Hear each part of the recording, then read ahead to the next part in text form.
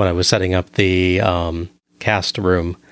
Generally, when I was setting it up, I would direct the show audio's listening track to my computer's default audio driver. But that was when I was using the desktop computer that didn't have internal speakers. Oh. So this time I set it to my default audio driver on my laptop, but my laptop has speakers. So I'm like, oh crap, my voice is coming out of the laptop too. So figuring out what I could use, I think it was like a Steam streaming speaker or something like that. I put it on that I knew wouldn't actually come out of the laptop itself. So hopefully that's not doing anything to whatever's getting recorded here. If it does, we may do this again.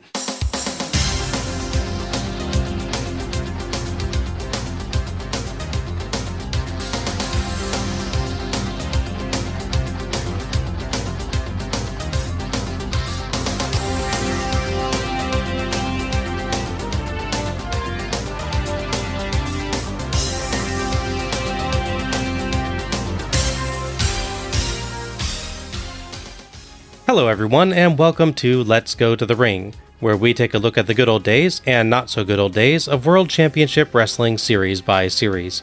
I'm your host, Bob Moore, and joining me is a piece of you-know-what with something to pay, Alec Pridgeon. I feel like I'm being insulted, but I'm not really sure. The missing words are pretty vital to that description, so I'm going to go with thanks? Yeah, I mean, it could be a piece of absolute treasure with $20 to pay for dinner. I'm good with that, yeah. Okay, yeah. Fair enough. How's it good tonight, Al? Pretty well. How about you? I'm doing all right now that the audio difficulties we were having are hopefully sorted. Fingers crossed. Yeah, fingers crossed on that.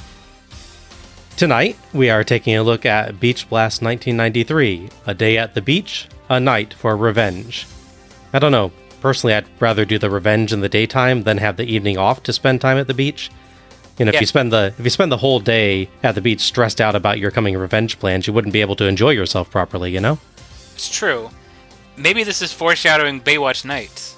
Maybe, that might be. Because by day he's helping, rescue people and or fighting aliens.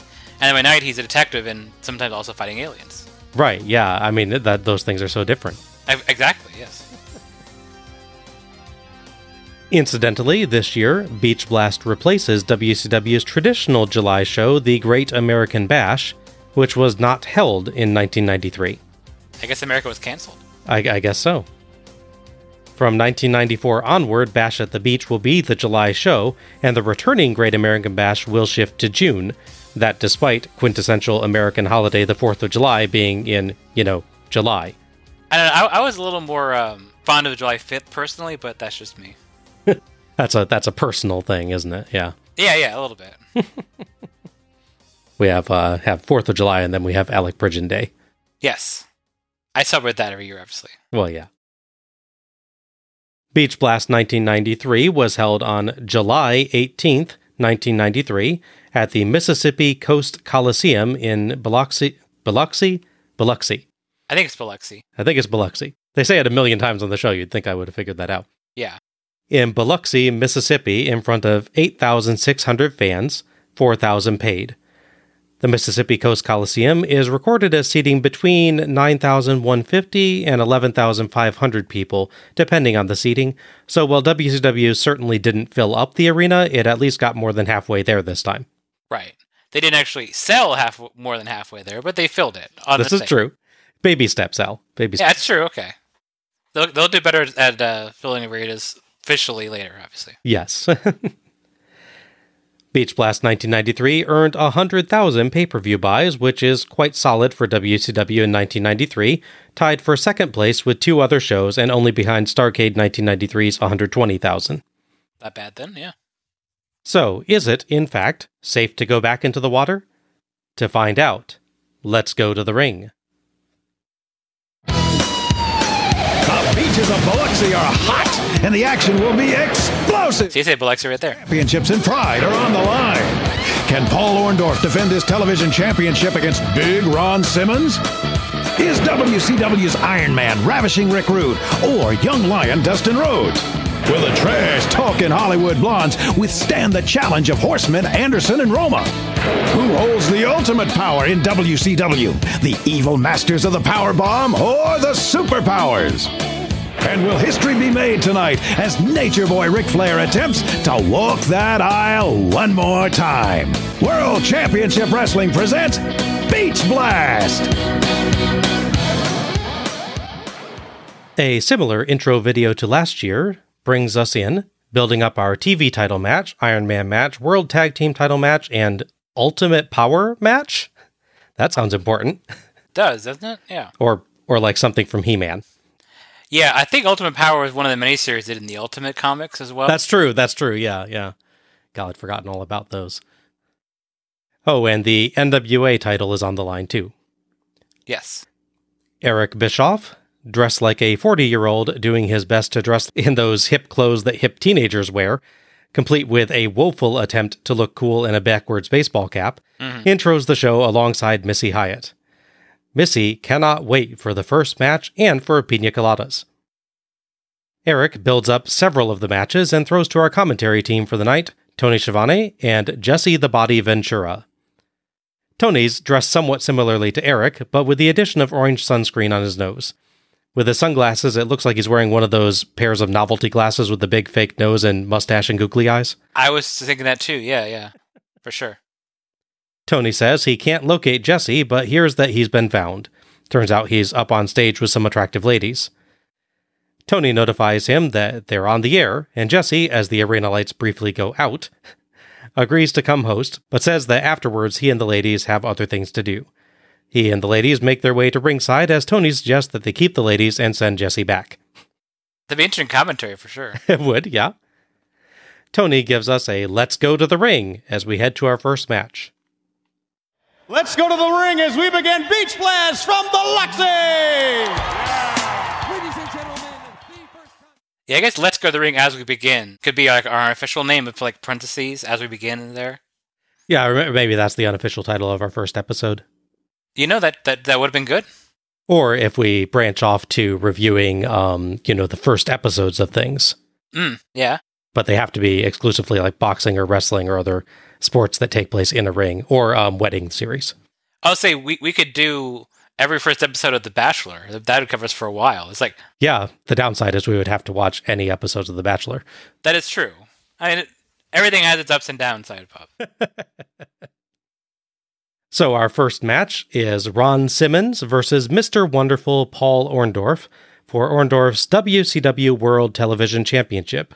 The referee for this one is Randy Anderson. So back in March, Paul Orndorff became the WCW TV champion after winning, guess what, Bob? A tournament. A tournament, of course. Yes. The tournament happened because in the final months before he left, they gave the TV title to Scott Steiner, thinking he wanted to be a single star. He did not and left the company, thus leading to the 1993 run him and Brother Rick have in WWF. Gotcha. So in recent times, he's been facing off with the talent of Ron Simmons on television. Not on pay-per-view, mind you, just on television across Saturday Night and Worldwide, which is sadly missing from the network and Peacock. I don't know why Worldwide, which is such a big part of these years, is just not available. Anywho, the running story there is that Ron Simmons is challenged for the title. They would have DQ finishes, and then they would have these really weird parts of the rules where Ron Simmons could challenge for the title, but if he won after the 10-minute time period, which is the time they give for TV title matches on television, as opposed to pay-per-view, which is 15, the win didn't count for in the title. So he did that as well. He beat him like 11 minutes into a match. So they keep wrestling after the 10 minutes, but if he wins after the 10 minutes, he just, I guess theoretically, they never really say this, but theoretically they're also for money or something. So yeah, they occasionally say how important the winner's purse is and everything. Yeah, so I guess in theory he wins something, just not the title. I mean, if it was me personally, if I got a match like that, and if I 10 minutes goes by and I'd just throw him over the top rope and screw it. I mean, yeah, you might as well. Yeah, just find the nearest chair and waffle the guy. Exactly. The closest thing these guys had to having a proper match on a big event besides television was on the previous Clash of Champions show in the build-up to this. However, at the time, Paul Orndorff as champion was injured, so his buddy Dick Slater came in in substitute form in that match, which of course Brian Simmons won. Simmons does a much better job representing FSU this year, wearing their school colors and with the Tomahawk logo on his tights. Mm-hmm. He's also got the wonderfully silly Don't Step to Ron theme song this year. Just amazing, amazing work. I noticed throughout this show, there's a real step up in the ridiculous theme game. Yes. Everyone's got their proper 90s silly themes. Yeah, this is the year, I think, when we started hearing it at Starcades as well. So I think it's between 92 and 93 Starcades when everybody starts getting their actual lyric songs. Yeah. Because we have Man Called Seding, we have Natural we'll hear later. Yep. Johnny B. Bad has his, yeah. Yep. I'd forgotten Barry Windham's theme. Yes. Watching that. Yeah, that was... that one's amazing as well. The vocals aren't even in proper rhythm at points to that because they're trying desperately to keep with the song rhythm, but they are kind of cram in all the words that they wrote. Yes. It took they hired a songwriter and a writer separately. Yes, and never let them meet. They never, don't it ruined things, yeah. And then the singer just had to make it work. Exactly. Paul Orndorff, for his part, has a quite nice dark blue and silver robe. Mm-hmm. Fans greet him with chants of Paula, and he grabs a Paula pennant from ringside and rips it up. Tony and Jesse discuss the special stipulation for the match. If Orndorff gets disqualified, he loses the title. This because he's been willingly getting DQ'd to retain the title using the normal champion's advantage rule. Correct. Orndorff yells at the crowd, so Simmons knocks him off the apron. Back in, Simmons earns 2 with a dropkick, and Orndorff retreats to endure more chants. Orndorff's tights, by the way, are great. They read Mr. Number 1 Durful. Yes. Brilliant punning. Mm-hmm. Simmons works the arm with big clubbing blows, headbutts, arm ringers, and a hammerlock, but Orndorff responds with strikes and a sleeper hold. Simmons tries to drive Orndorff to the turnbuckle to break, but Orndorff slips free, shoves him into the turnbuckle, and suplexes him on the rebound. Great ring veteran move from Orndorff there. Mm-hmm. Yeah. Simmons dodges a top rope Orndorff knee drop. Top rope moves are no longer DQs now. Yeah. That lasted very little time. And works the knee with kicks and knee smashes. Jesse claims he, unlike Simmons, was a sportsman in the ring, drawing laughter from Tony. Yeah. Simmons puts a figure 4 leg lock on, but he's too close to the ropes and Orndorff immediately grabs them and retreats outside. Simmons follows, so Orndorff rams him into the commentary team monitor, then beats Simmons up outside and inside the ring, and works around a chin lock, interrupted only by a brief Simmons escape that ends when Orndorff boots him on a charge for 2. They exchange blows as Jesse gets confused about Tony's nose, and Tony explains that he burns easily, so he always puts zinc oxide on his nose when he goes to the beach. Jesse doubts he ever goes in the sun at all.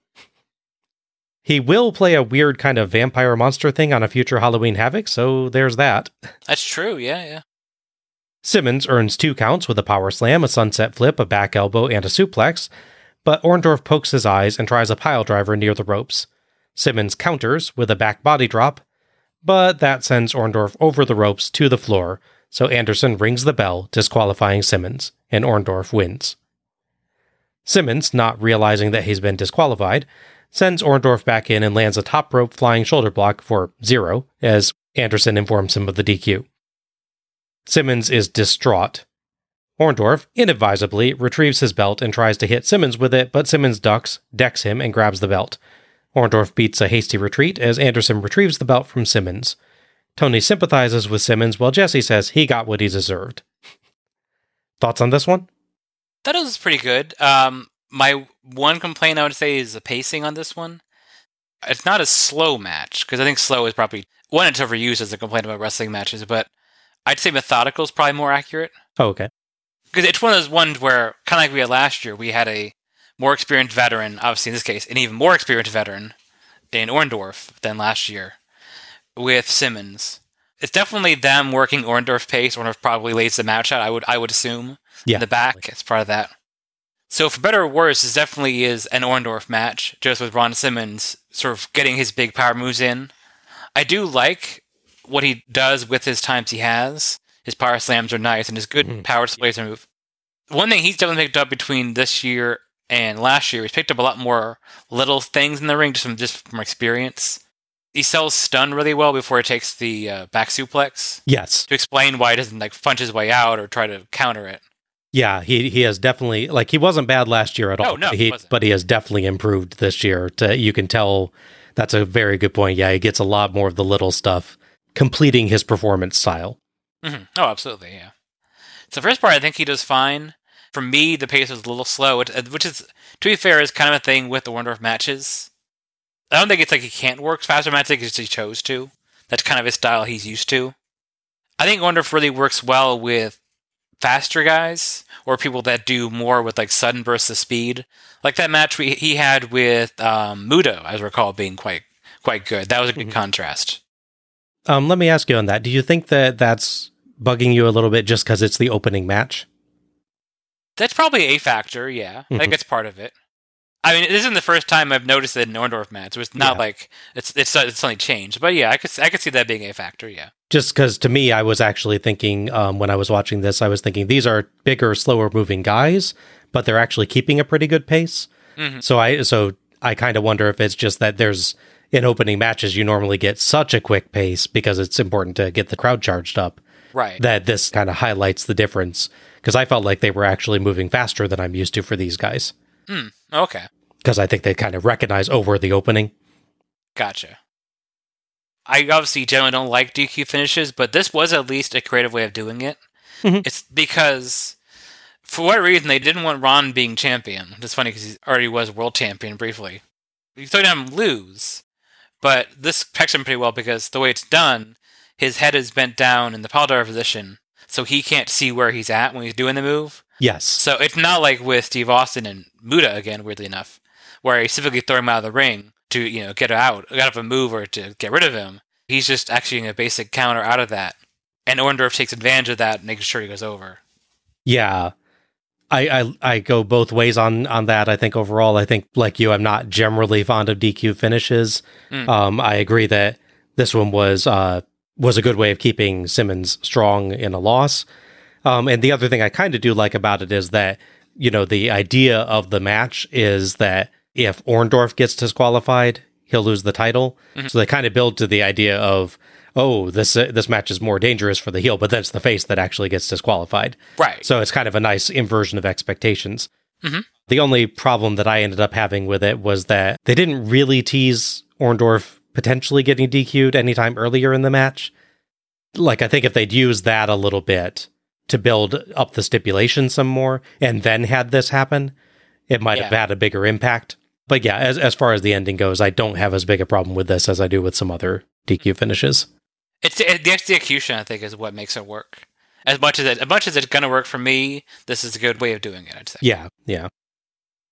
I generally felt this went pretty well. Like I said, I think it maintains a little bit of a quicker pace than you expect from these guys, though not as quick a pace as you normally see in the opening slot.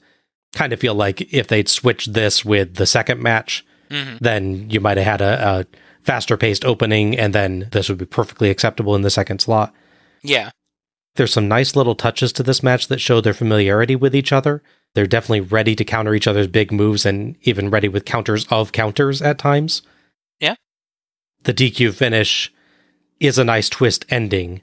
I just wish that they'd played with the idea of the DQ a little bit before that. Having Orndorff toe the line and get a warning or two, get all nervous about it, and then manage to pull off getting Simmons DQ'd instead would have helped. Well, see, the problem is they didn't have Nick Patrick doing it, and you need Nick Patrick and his big belling voice to threaten people to make that kind of thing work. Yeah.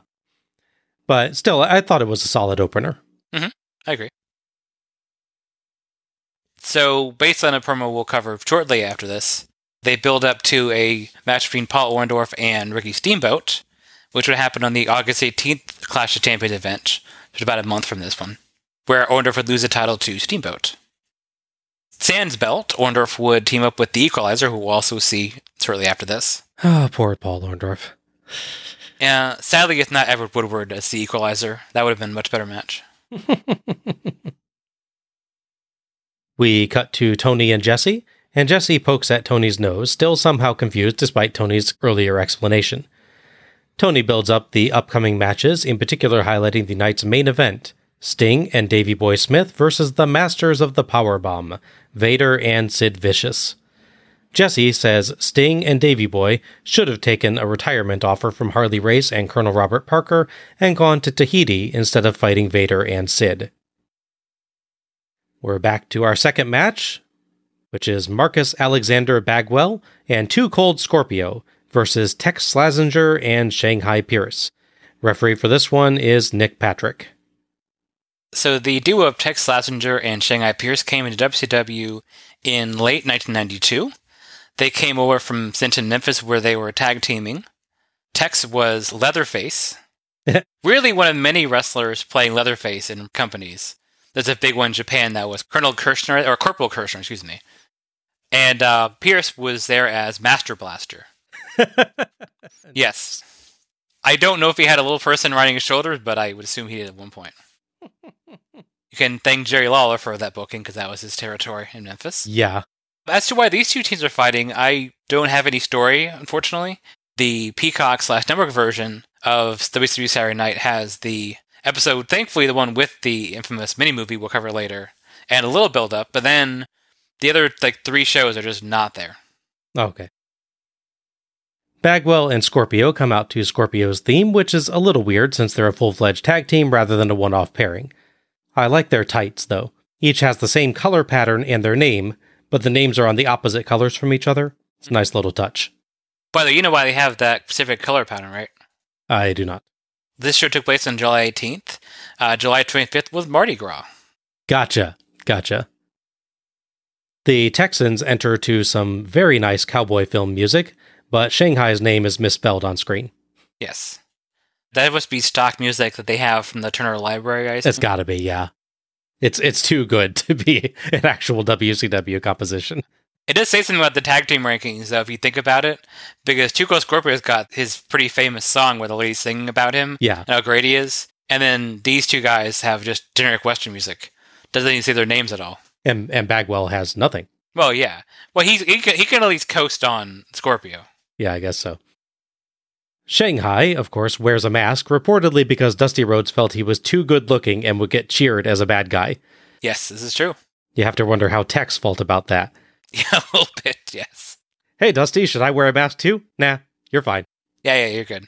Oh. Don't worry about it. Oh. Oh, yeah. Jesse claims that if Tony hung out with him more, he'd get to meet more babes like the ones from the start of the show. Tony asks why Jesse doesn't invite him. Silence. Don't bring up topics you don't want to discuss, Jesse. Yes. Bagwell and Pierce start. Pierce yells about Texas and gets booed. The mask worked. Yeah. Bagwell yells Biloxi and gets big cheers. Bagwell can't shoulder block Pierce down, but takes him down with a flying body press for 0. Pierce rolls out, and Slazenger charges, but eats a double facebuster from Bagwell and Scorpio. Bagwell kneels for Scorpio to jump off his back, but Scorpio screws up his footing, and Pratt falls over the ropes onto the ramp. Yeah, that's not great. The Texans quickly cover with stomps. Scorpio redeems himself a moment later with a nice rebound crossbody to Pierce. Slazenger and Scorpio now, and Slazenger beats him up and gets him up top, but Scorpio kicks him away and lands a second rope crossbody for 2. Tag to Bagwell, who earns 2 off a double-team hip toss, works the arm, and earns another 2 with a suplex, but Pierce hits Bagwell from the apron. Slazenger and Pierce trade off beating Bagwell up, working the arm, though Bagwell earns 2 with a sunset flip. Slazenger punishes him with a massive clothesline for 2. Mm-hmm. More 2 counts off a Pierce knee strike, Pierce monster powerbomb, and double-team Slazenger shoulder breaker and Pierce elbow drop. In between, they draw Scorpio in to distract the ref for some cheating. Bagwell dodges a charge and crawls through the Texans' legs to tag Scorpio. Scorpio beats up both Texans with punches, a flying sidekick, turnbuckle smashes, and a standing sidekick, and lands a top rope splash for 1. Everybody in, and Scorpio and Bagwell fling the Texans into each other. Scorpio dropkicks Slazenger out over the ropes, and Jesse notes that really should be a DQ. He has a point. Mm-hmm. Also, it looked like Bagwell was going for a dropkick too, but either he was late or Scorpio went early, so Bagwell just kind of awkwardly stops. Yeah. He did like a little half jump, like he's about to go. Yeah. Yeah, he's clearly prepping for it, but he's like, oh, you already hit. Yeah. Bagwell back suplexes Pierce, and Scorpio hits a top rope 450 splash for the 3 count and the win. Bagwell and Scorpio celebrate quickly, then beat it before Slazenger can get after them with his bull rope. Thoughts on this one? It was a decent to good tag match, I think. Kind of like with Orndorff, there is a very old school feel to it, which I think stands out more in a tag match because, the tag formula is very well established through 70s and 80s and into now in the 90s wrestling. Yeah.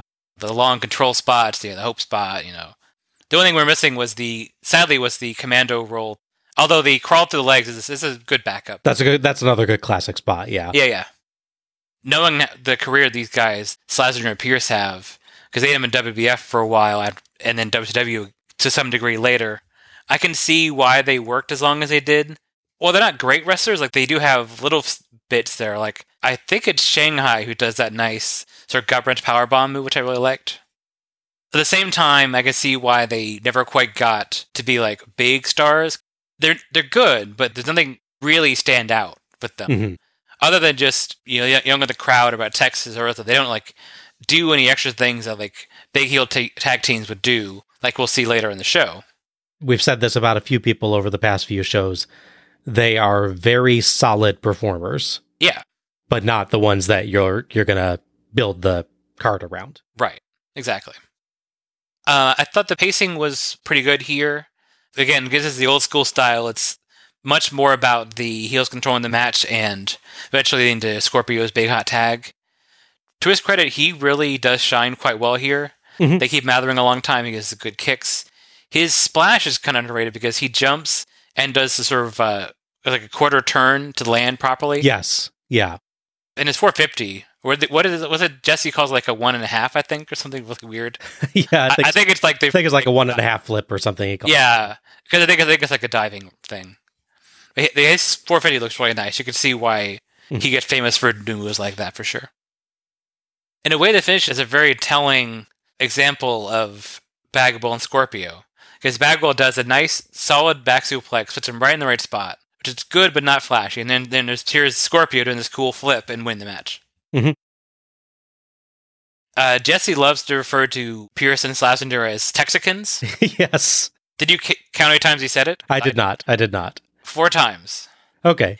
4 times in one match he refers to the Texicans. Yeah. Well, that's still better than the Got It Like That count from New Blood Rising. Well, yes. That's true, yes.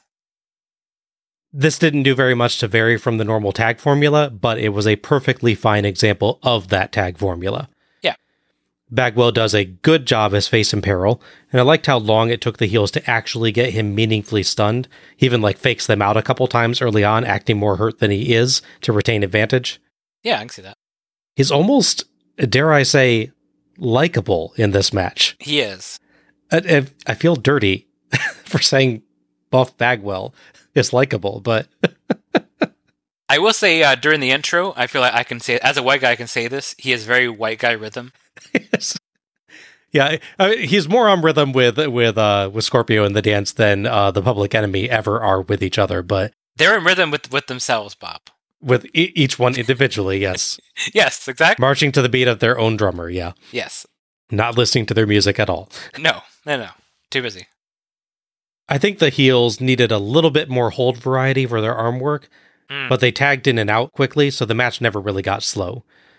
There's a few minor botches here and there in the match, but nothing that really spoils it. The ending's nothing surprising, but Scorpio's 450 gives it a very nice, impressive actual finish. Yeah. So perfectly acceptable tag wrestling here. Nothing special, but no complaints. Mm-hmm. So going back to what I said before, the tag team with Paul Orndorff and the Equalizer, that match is in fact involving Tugo Scorpio and Marcus Bagwell. Sadly, it's not Denzel Washington replacing the Equalizer in that one as well. Again, would it be a better match? Oh, yeah. That'd be better. The Texicans, as they are well known, would take part in a singles match. Interestingly, they picked Shanghai Pierce for the singles match, which probably I would have picked as well, to be fair, based on this, at least on this one match. I mean, he is the sexy one, so. Obviously, yes. He wrestles a singles match against Ice Train at Fall Brawl, same year. Okay.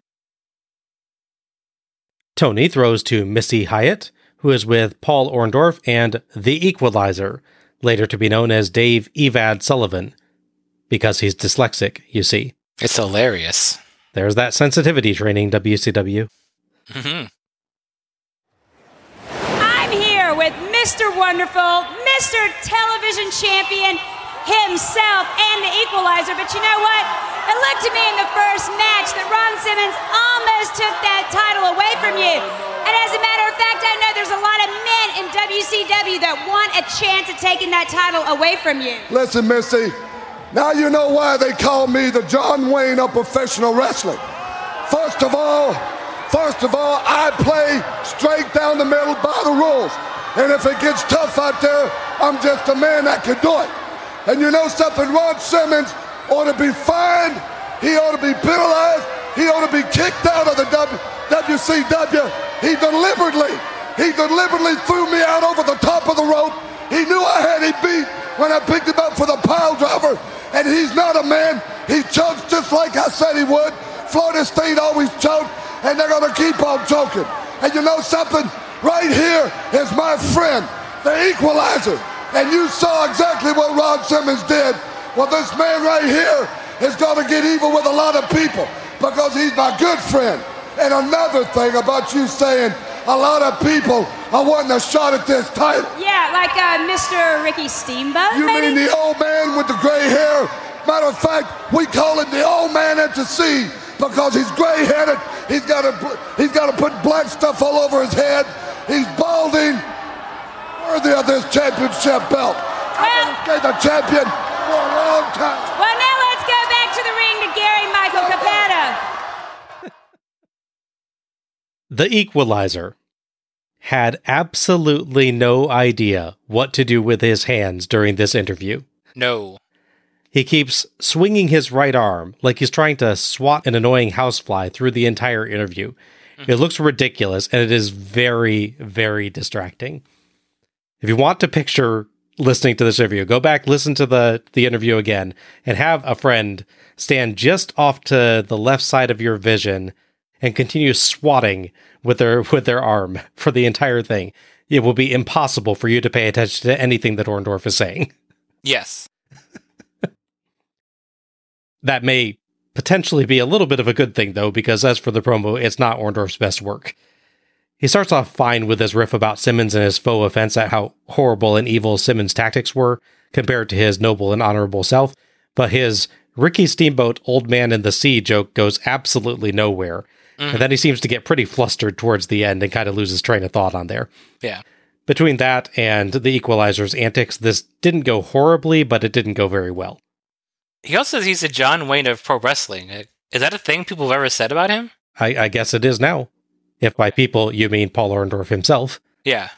This is the guy who refers to old Ricky Steamboat, who is in fact 4 years younger than he is. Yes, and this is the guy who I believe our friend Garrett refers to as Muscle Grandpa. Yes, correct. When he starts showing up a little bit later. That's, yeah, and he comes back in like 2000, I believe. Yeah, that one match, yeah. Because he has a very old man face, and then he's as jacked then, to be fair. He's as jacked like 7 years later. Yes. If not more than he is now, but yeah. Yeah, so it's a little bit rich for him to be criticizing Ricky Steamboat for being old. A little bit, yeah. I kind of feel bad for Equalizer, which is a few times we're going to say this, like ever. Because I don't think it's necessarily his fault.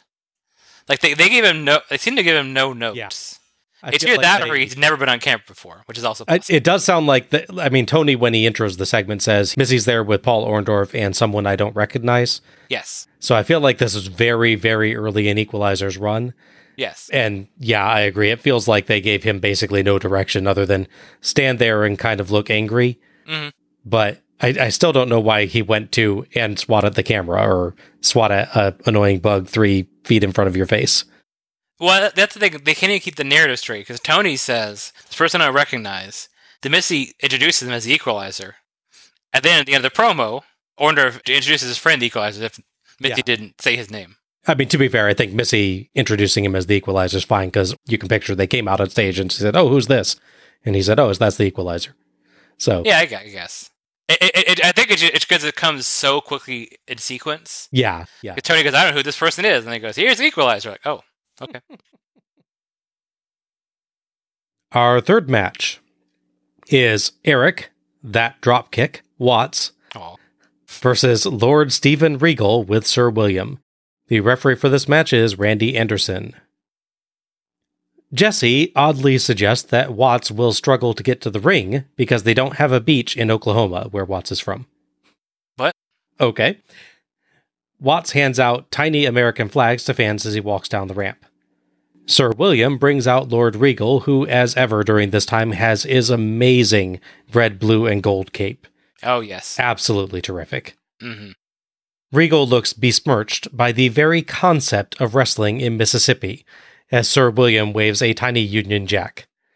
Watts waves a slightly larger U.S. flag in response. It's the Battle of the Tiny Flags. Yes. Tony says, however this ends, Watts will learn something wrestling Regal. Hopefully, that'll be how to throw a dropkick. Regal gets a series of arm holds, but Watts reverses a wrist lock into his own and holds on through a Regal monkey flip. Jesse says they have great scientific wrestlers in Oklahoma because there's nothing else to do there. Oh. They continue trading arm holds, sneaking in rare strikes, until Regal flips Watts to the mat and forces his wrist down for a couple 2 counts.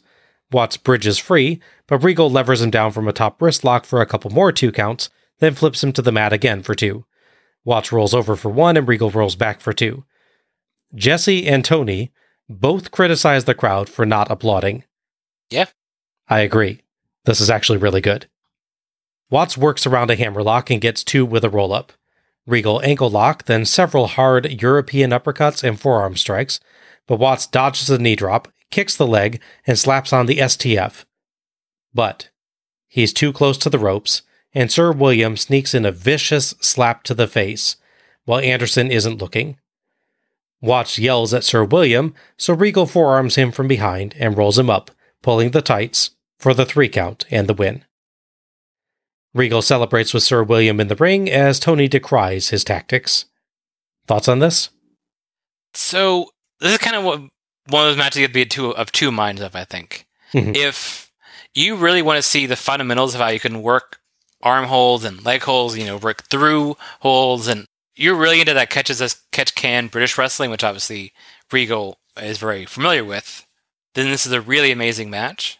If you're into traditional pro wrestling, then it's a match where they just kind of roll around and admittedly creative holds to, unfortunately, 0 heat from the crowd. Yeah. The problem is that this match is like 7 minutes long, and 5 minutes of the match is this. And because the crowd's not into it, it just really suffers the whole thing. Crowd interaction really is a factor in matches. Yeah. But the thing is, so once it actually gets into would be second gear, that's when they go right to the STF and then the slap and the pin. It's like once the match is really starting, you're like, oh, it's over. I will say on the fundamentals there, they did a good job of positioning where the hold was. So yes, Sir William could hit him. Randy Anderson actually did a good job in this match of clearly not being aware of what's happening because he's looking away from it. They just did everything really well. And even just the basic thing of Regal, when he does the roll-up, he pulls him at a slightly higher angle, if you notice. So it's not just the normal grab and roll spin over. So yes. It's a higher angle, so it's even harder to get out of. And of course, having the tights helps as well. Yeah. And Sir William's slap is a really good one, too. Yeah. He does a nice, solid-looking slap there that you can see being like, oh, okay, yeah, I'm breaking the hold for that. No, absolutely, yeah. It's a shame there's just no heat for this match. Once they get past the chanting USA at Regal for a bit, they don't seem to have any interest in Eric Watts doing anything. Yeah. Really, even when he's doing good, legitimate, fundamental wrestling with the guy who can also do good, legitimate, fundamental wrestling. Yeah. I'm a bit surprised to say that this was quite a good mat wrestling match. With Regal, I expect that, but Eric Watts really surprised me here, keeping up with Regal quite nicely and showing a good variety of holds and escapes. They kept this almost entirely focused on counter wrestling and holds, but with enough different tactics and holds to keep it interesting. Though the crowd, as you said, the lack of the crowd response really does hurt it. Mm-hmm. I think if you can get past that and find your own enjoyment in the match, it's really, really good. I still maintain that they didn't really get the match going, though. They did. I don't know. I know they did about 5. They did 4 to 5 minutes for me of let's build up how the two people are even, or if anything, Watts can out wrestle Regal. Then let's get into the faster paced, more aggressive, like non-chain wrestling part of the match. Then build to a finish. I think I agree that there needed to be a little bit more build before like the STF, but I feel like the chain wrestling was the match, and I don't have a problem with that in this one. I think if they'd done it as that they chain wrestle and they just like didn't go for the STF part and actually had like one of them finally get a roll up on the other during that and get the pin, I would have been totally cool with that because they'd done such a good job of building a great counter wrestling thing. Because it's like in contrast to the normal pro wrestling style, because the normal pro wrestling style is, you know, you do that stuff for the first 2 to 3 minutes of the match and then somebody hits somebody else and you get into the normal pro style stuff. But this, they decided to make it more of a amateur / scientific mat based wrestling match. And I wouldn't want every match to be that way, but it made it quite unique to see them just saying, no, that is our match. If this wasn't Eric Watts fighting Regal, and you got someone else that's a more established star, if anyone else that could keep that same kind of pace and that sort of style. Or that had a personality. Yeah. Right, yeah, exactly. Someone where the crowd cares about doing the same match, I think it's a different story. Yeah. Or someone who aggressively did not have a personality, such as if you did this 3 years later and it's Lord Regal versus Dean Malenko doing exactly this match, then I think the crowd is more into it. And yeah, it maybe has a better, but I mean, I really feel like I can't fault the wrestlers for that. I actually have to fault the crowd for this one. I mean, I agree to a point. It ultimately is still Eric Watts doing all this, and, you know, not to keep bragging on the guy, but he never made that connection with the people. That's true, yeah. Ultimately, people booking the match and the people, I guess, assumably Watts and Regal laying out the match and whatever producer helped them, had to know what they're dealing with, and they chose to do this match differently. So, better or worse, they picked this style of match. It didn't work with the crowd, unfortunately. Yeah, I really do feel like it's a little bit more on the crowd on this one, just because I've seen other cases where, you know, you had the crowd not being into someone starting out, and they're not doing necessarily any like appeals to the crowd or anything, but the crowd does come around to them just because the action is good. And for me, that was the case with this match. It's like I really did feel considerably better about Eric Watts after this match than before it. I will say this. This is one of the cases where I do try to think of ways that this could work better. Like, I want it to work better. Like, if Watts has a good popular face manager, he has a manager to come out because they know Sir William Cheat, for instance. They could lay out a challenge to Regal saying, you know, you say he's a great technical wrestler. Well, my protege, Eric Watts here, he's an expert, you know, he can beat you at your own game. Make it clear to the crowd, this is the match we're going to do. He's going to try and out wrestle this guy scientifically. Yeah. But I think it's because they just went in and did this match on the show. It's run by other people not doing anything else like that. For better or worse, it suffers and thrives by comparison. Yeah. Yeah, really, I think my only actual complaint about it is just I felt like the STF needed a little bit more build. Yeah. Even Jesse notes it feels like he tries that quite quickly. Yeah. He kicks the leg once or twice, I think, and then goes right for it. Where if he'd done 1 or 2 more leg holds before it and then went to that, I think it'd be better. Yeah, it's funny, actually, to that point, Tony in the next match, actually, with different wrestlers, retroactively tries to defend Watts, it seems like. Because, well, that's for the match, but he's talking about the armbar Max Payne does. And he says the armbar, like the STF, is a quick submission hold. Yeah, true. Yeah. So he's like I think he realized, he's like, you know, what if I could help him a little bit here? He's doing his part. Yeah. But yeah, for the time they got, I thought they built a unique and fun match here that stood out nicely, and I really enjoyed it. Yeah, like I said, the actual action is fine. It's just, for me, there's stuff missing here. They start to build up to the next part of the match, and then it just ends. As noted, the next TV champion post-August would be Ricky Steamboat. Well, his next challenger would appear, and that would be Steven Regal. Okay. It is worth noting, there's a certain bit of irony here, because the finals of the TV tournament back in March was Paul Orndorff versus Eric Watts, and Eric Watts lost. So to clarify, the guy that beat Eric Watts is then challenging for the TV title. Against the guy that beat Paul Orndorff? Yes. Regal's challenging Steamboat, and Steamboat beats Orndorff, who beat Watts. So there's a certain... Yeah. It's like, you know what it's like. It's like they've held a mini tournament again. They did, kind of, yeah. An unofficial tournament over the course of several months. Yes. As far as Watts goes, it's an interesting mixed bag, so reading up on him. So, on TV, unfortunately, he would basically lose every match he had for a while. That said, on the house show circuit, he wrestled a series of matches against Chris Benoit. Oh, wow. In which he won every single one of them. Okay. So at house shows, he's beating Benoit, and on TV, he's losing to, Paul Orndorff and, random people. Before I saw this match, I would have zero interest in seeing that match. Yeah. After seeing this match, I'm like, that could actually be kind of good. Yeah.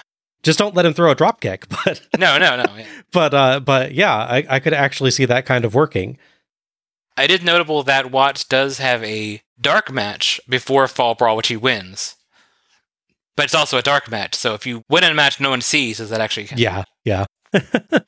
Still a losing streak gimmick if no one actually sees you win a match. Right, yes. Tony advertises Fall Brawl featuring War Games, The Match Beyond. Note that Fall Brawl isn't for another 2 months, but apparently we already know something will get serious enough for someone to challenge someone to a War Games match. Mm-hmm. Price of having to advertise early, I guess. Yeah, it's a thing. It's like people talk about recently with WWE. Yeah. They announce their calendar schedule and they say, October, for instance, is Hell in the Cell pay-per-view. Yeah. So then hopefully, and then not every year they did a great job of this, they'd have to build up a feud through the next 2-3 months to make it logical that someone goes, let's go to Hell in the Cell match. Yeah. Because no matter what the story is going, at least 2 people were going to have Hell in the Cell matches. That's the struggle with those, like, event matches should be things like the Royal Rumble, where there doesn't have to be a straight storyline for them other than everyone questing for the title shot. Yeah, you build on the existing story, you build feuds that happen Yeah. inside the match, but they don't need them for the match, correct? Matches like War Games or Hell in the Cell should be ones that grow naturally out of an existing feud, so you really can't advertise those months in advance as, yes, we will definitely have this match type at the show, or it kind of calls into question your storytelling a bit. Yeah. As promised, Jesse interviews the winner of the last match, Lord Steven Regal, accompanied by Sir William and his tiny Union Jack. A sign in the crowd proclaims, Biloxi welcomes the WCW. They've even got the crowd doing it now, Al. I noticed, yes. I noticed. I didn't catch that on the first watch, and then I was like, oh no, there it is. Yeah.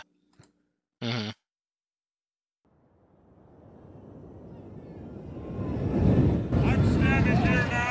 With Lord Steven Regal, who has come to us all the way from England. And Lord Steven, it is indeed my pleasure to have a blue blood to be able to interview here at Beach Blast in Biloxi, Mississippi. Lord Steven.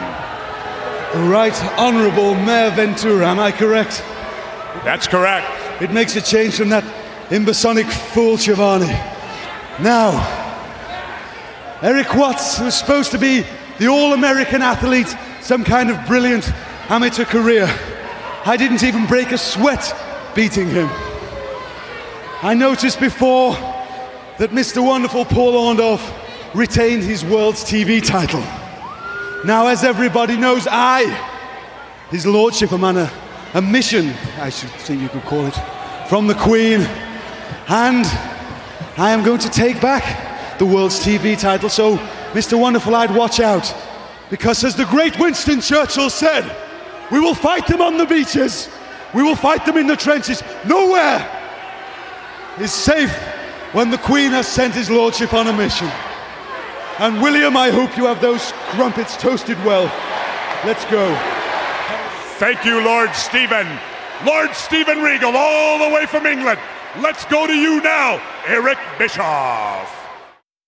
Quite a nice short promo from Regal here with a ton of personality. Oh, yeah. I love how he managed to claim, with a straight face, that he did not break a sweat beating Watts, while visibly dripping with sweat. It's great, yeah. That is some willpower, dude. Mm-hmm. I also loved him taking a moment out to completely unnecessarily insult Tony Schiavone as well. Yes, yeah. I was kind of disappointed that Tony didn't say anything. Yeah. You're like, oh, okay. He's just used to it, receiving abuse from people now, I guess. That's true. After spending time with Jesse Ventura. Yeah, it's Stockholm Syndrome at this point. It's interesting to see a heel cut a promo against another heel, too. A Regal-Orndorff matchup would have some interesting dynamics. It would. I could see Orndorff getting cheered as the American, but I could also see Regal ending up cheered just for sheer technical prowess. And either guy's good enough to then take that and start wrestling more face or heel, depending on the reaction. Yeah, for sure. That would genuinely be a fascinating match to see. No, agreed, yeah. I like that his gimmick here is that he's on an official mission from the Queen to go win wrestling titles. The British Crown cares so much about WCW that she wants him to go and win specifically the world's TV title. Not the world title, not the other world title, not the tag titles or anything like that. The world's TV title. I guess she just watches a lot of television and she really, really wants that specific belt. Yes, the queenship. He watches lots of telly. Yep. But yeah, I like that he does this while following a match like that is quite impressive. Yeah. Yes, I was thinking of that too. That this was quite a energetic match that they just went through. And Jesse meets him at ringside immediately after the match with only the Length of the Fall Brawl ad between that match and this promo. And Regal, I mean, sure, maybe sounds a little bit winded, but he's capable of doing that. I was thinking watching this, if someone came to talk to me right after that kind of match performance, all you would hear is, well, I want the title. Yeah. Well, you see all the time when the big marathon, like the Boston Marathon, the New York Marathon. Yeah. They're waiting at the thing and they try to talk to the person right afterwards, and they usually give them a little break. Yeah. Yeah. So impressive work in that regard, and being able to not only talk but also put together a pretty good and a promo that actually makes sense as a promo. Yeah, because he's got to remember, here's my character, here's my goal. Yeah. I have to reference Churchill because I'm British. Yeah. We go back up to Eric Bischoff on stage, and he throws to a brief video package setting up Max Payne versus Johnny B. Bad, showing Payne firing Bad's own Bad Blaster into Bad's face. That's bad. Mm-hmm. So our fourth match is Max Payne with Norma Jean, his guitar, versus Johnny B. Bad in a grudge match. Referee for this one is Nick Patrick. As noted at the previous Clash of Champions show, there was a match booked between Max Payne and Johnny B. Bad. But instead of having the match, they had a confrontation on stage, and Mr. Payne, as it actually called, fired the confetti gun in his face. And I guess the dry ice involved in that apparently burned him, is the idea we're going with. My note was he shot him with the confetti gun, the most dangerous of weapons. Yes. Maybe he got a little bit of confetti in his eye and... Oh, jeez, yeah. Nasty paper cut. That's... It always feels bad when you, your eye is in severe pain, you go and you realize there's a single eyelash just fell off onto your eye, is that what that's all that was? Maybe that's what happened. He got blasted with the confetti gun, and that blew his eyelashes out of alignment, so one got in his eye, and it's just, oh my gosh, yeah, the pain. Yeah, there you go. But yeah, so that's the build-up to why there's this rematch now as opposed to happening earlier. And as we'll see, Johnny Bad has some new gear in relation to the injury he apparently got. Yes. Max Payne, introduced as from the state of Euphoria, plays his own guitar riff for his entrance music. He is quite good. They even sync it up to his pyro, which is a nice touch. That was nice, yeah. I may not be the biggest fan of Payne as a wrestler, but he genuinely is a pretty good guitarist. Yeah.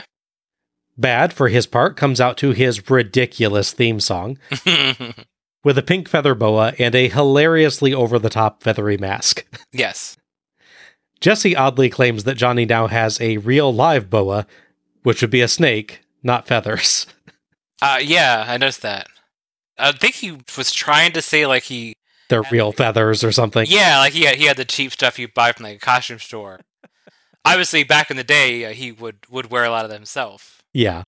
I do like Jesse taking the time to note the feather boa, considering, yeah, like you said, he used to wear those himself. But yeah, it's just a weird depiction of it, Jesse. Yeah. Well, he's mixing up Johnny B. Bad with Jake Snake Roberts. It happens. Bad fires off the Bad Blaster and sadly takes off the feathery portion of the mask, leaving just a flowery pink one. I really wanted to see him try to wrestle in that huge thing. Yeah, I kind of want to see him get when the punches start, see if the feathers come off. Yeah. Yes. It's full on crazy Mardi Gras mask, right? Again, yeah, he's a week early, yeah. Yeah, the most elaborate type of things you see for those. It's almost past Mardi Gras and full Carnival, yeah. Bad takes Pain down and lands punches, then earns 2 with a crossbody, but Pain dodges another, and Bad flies over the turnbuckle to the floor. Bad crawls back in, and Pain wears him down with a suplex, a slam, an eye poke, an armbar, and brack breaker per Tony. Yes. Glad it's not just me that flubs my lines. Pain locks on the Painkiller, but he's too close to the ropes, so Bad easily reaches them. I think that's where you said Tony starts to try to make excuses for the STF. Yes, too. He does, yeah. Pain holds on nearly to the 5 count. Pain earns 2 with a suplex, but Bad sunset flips him for 2. Pain easily catches a crossbody and slams Bad. Bad hits, if we are generous, a dropkick to send him over the top rope to the floor, then vaults onto him, but Pain flings him to the ring post. Bad, though, dodges a clothesline, so Pain hits the post. Back in, Bad goes up top, but slips off, but quickly gets to the second rope for a flying body press for the 3 count and the win. Good quick recovery by Bad there, as he only had a moment to work before Pain was going to be in position. Mm-hmm. Bad celebrates like he just won a much longer match. This was less than 5 minutes long. Jesse says he got lucky. Thoughts on this one? Yeah, as you said, it's definitely a pretty rushed encounter, but ultimately it's just alright. It's weird, because I get the idea of the fast start, for sure. Even as silly as the idea that he shot him with a confetti gun in the face, they're still playing it up like it's a blood feud. This is a vengeance match, yeah. Yeah. What's the official term they used for it again? It was a... grudge match, yeah. But then there was the special grudge. I think they said special grudge match? They probably did. I think we know that. We're like, what's a special grudge match? Well, and also that's weird, because it's like they list it as a grudge match or special grudge match or what have you. This is clearly not actually a no DQ match either. Correct. Because they're threatening DQs through the entire thing, yeah. Mm-hmm. Yeah, so I get the idea of the fast start, and I absolutely have no problem with the counter they get into, where he's knocked aside, and then Max takes control. Max still, at this point, doesn't quite have the complete look he's going for. He looks really good coming to the ring, but once the jacket's gone, the guitar is gone, everything's kind of slightly mismatched. It's like regular t-shirt over actual, ring gear for the pants. Yes. Yeah, he needs something different for the top. Yes, for sure. Or to commit to the full rock and roll look he's going for, right, not yeah. the wrestling. It's like singlet bottoms, basically. Yeah. Yes, exactly. And when his shirt's also very busy. It has his name and logo, and it has 5 logos in the front. There's fashion victim and stuff. Yeah, there's too much going on in that shirt. Which, yes, you are a fashion victim, and it's clearly your fault. Yes, exactly. You can't focus on any one thing he's wearing. It's too much. Other than the ending, I thought they worked fairly clean. The landing the outside was a little off. The problem with the ending, I feel like Max must have been late. Bad was ready to go, and then Max kind of takes a couple steps the other direction. If he had jumped off when he was ready, he'd probably been fine. And he's not ready, so then he sort of adjusts quickly. To me, it looked like he went up, but he went up a little bit too fast and lost his balance. Like he got up there with too much momentum still and kind of slips.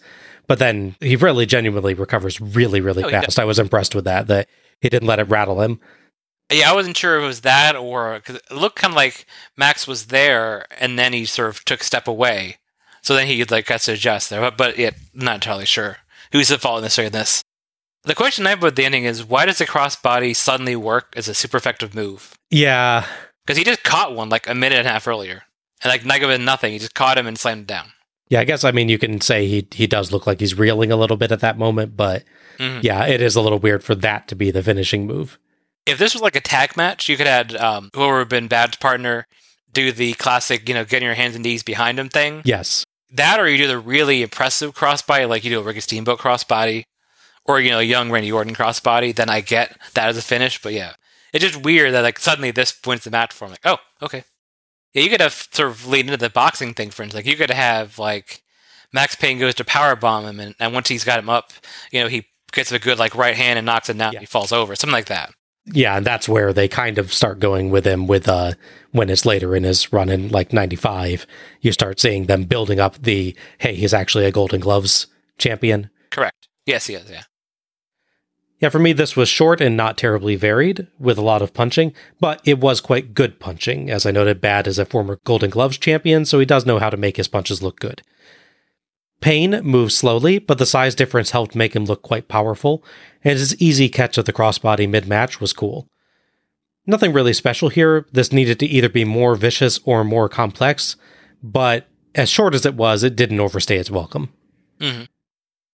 I was surprised. I was doing a little research on Max Payne. I didn't realize he had much like legit wrestling background before he shows up here. He actually trained in New Japan. Oh, okay. Back in the late 80s with, weirdly enough, the guy come up, not in the show, but he's come up twice now, referenced Chris Benoit. Okay. It's weird because he has like legit shoot sort of wrestling background. He has his size.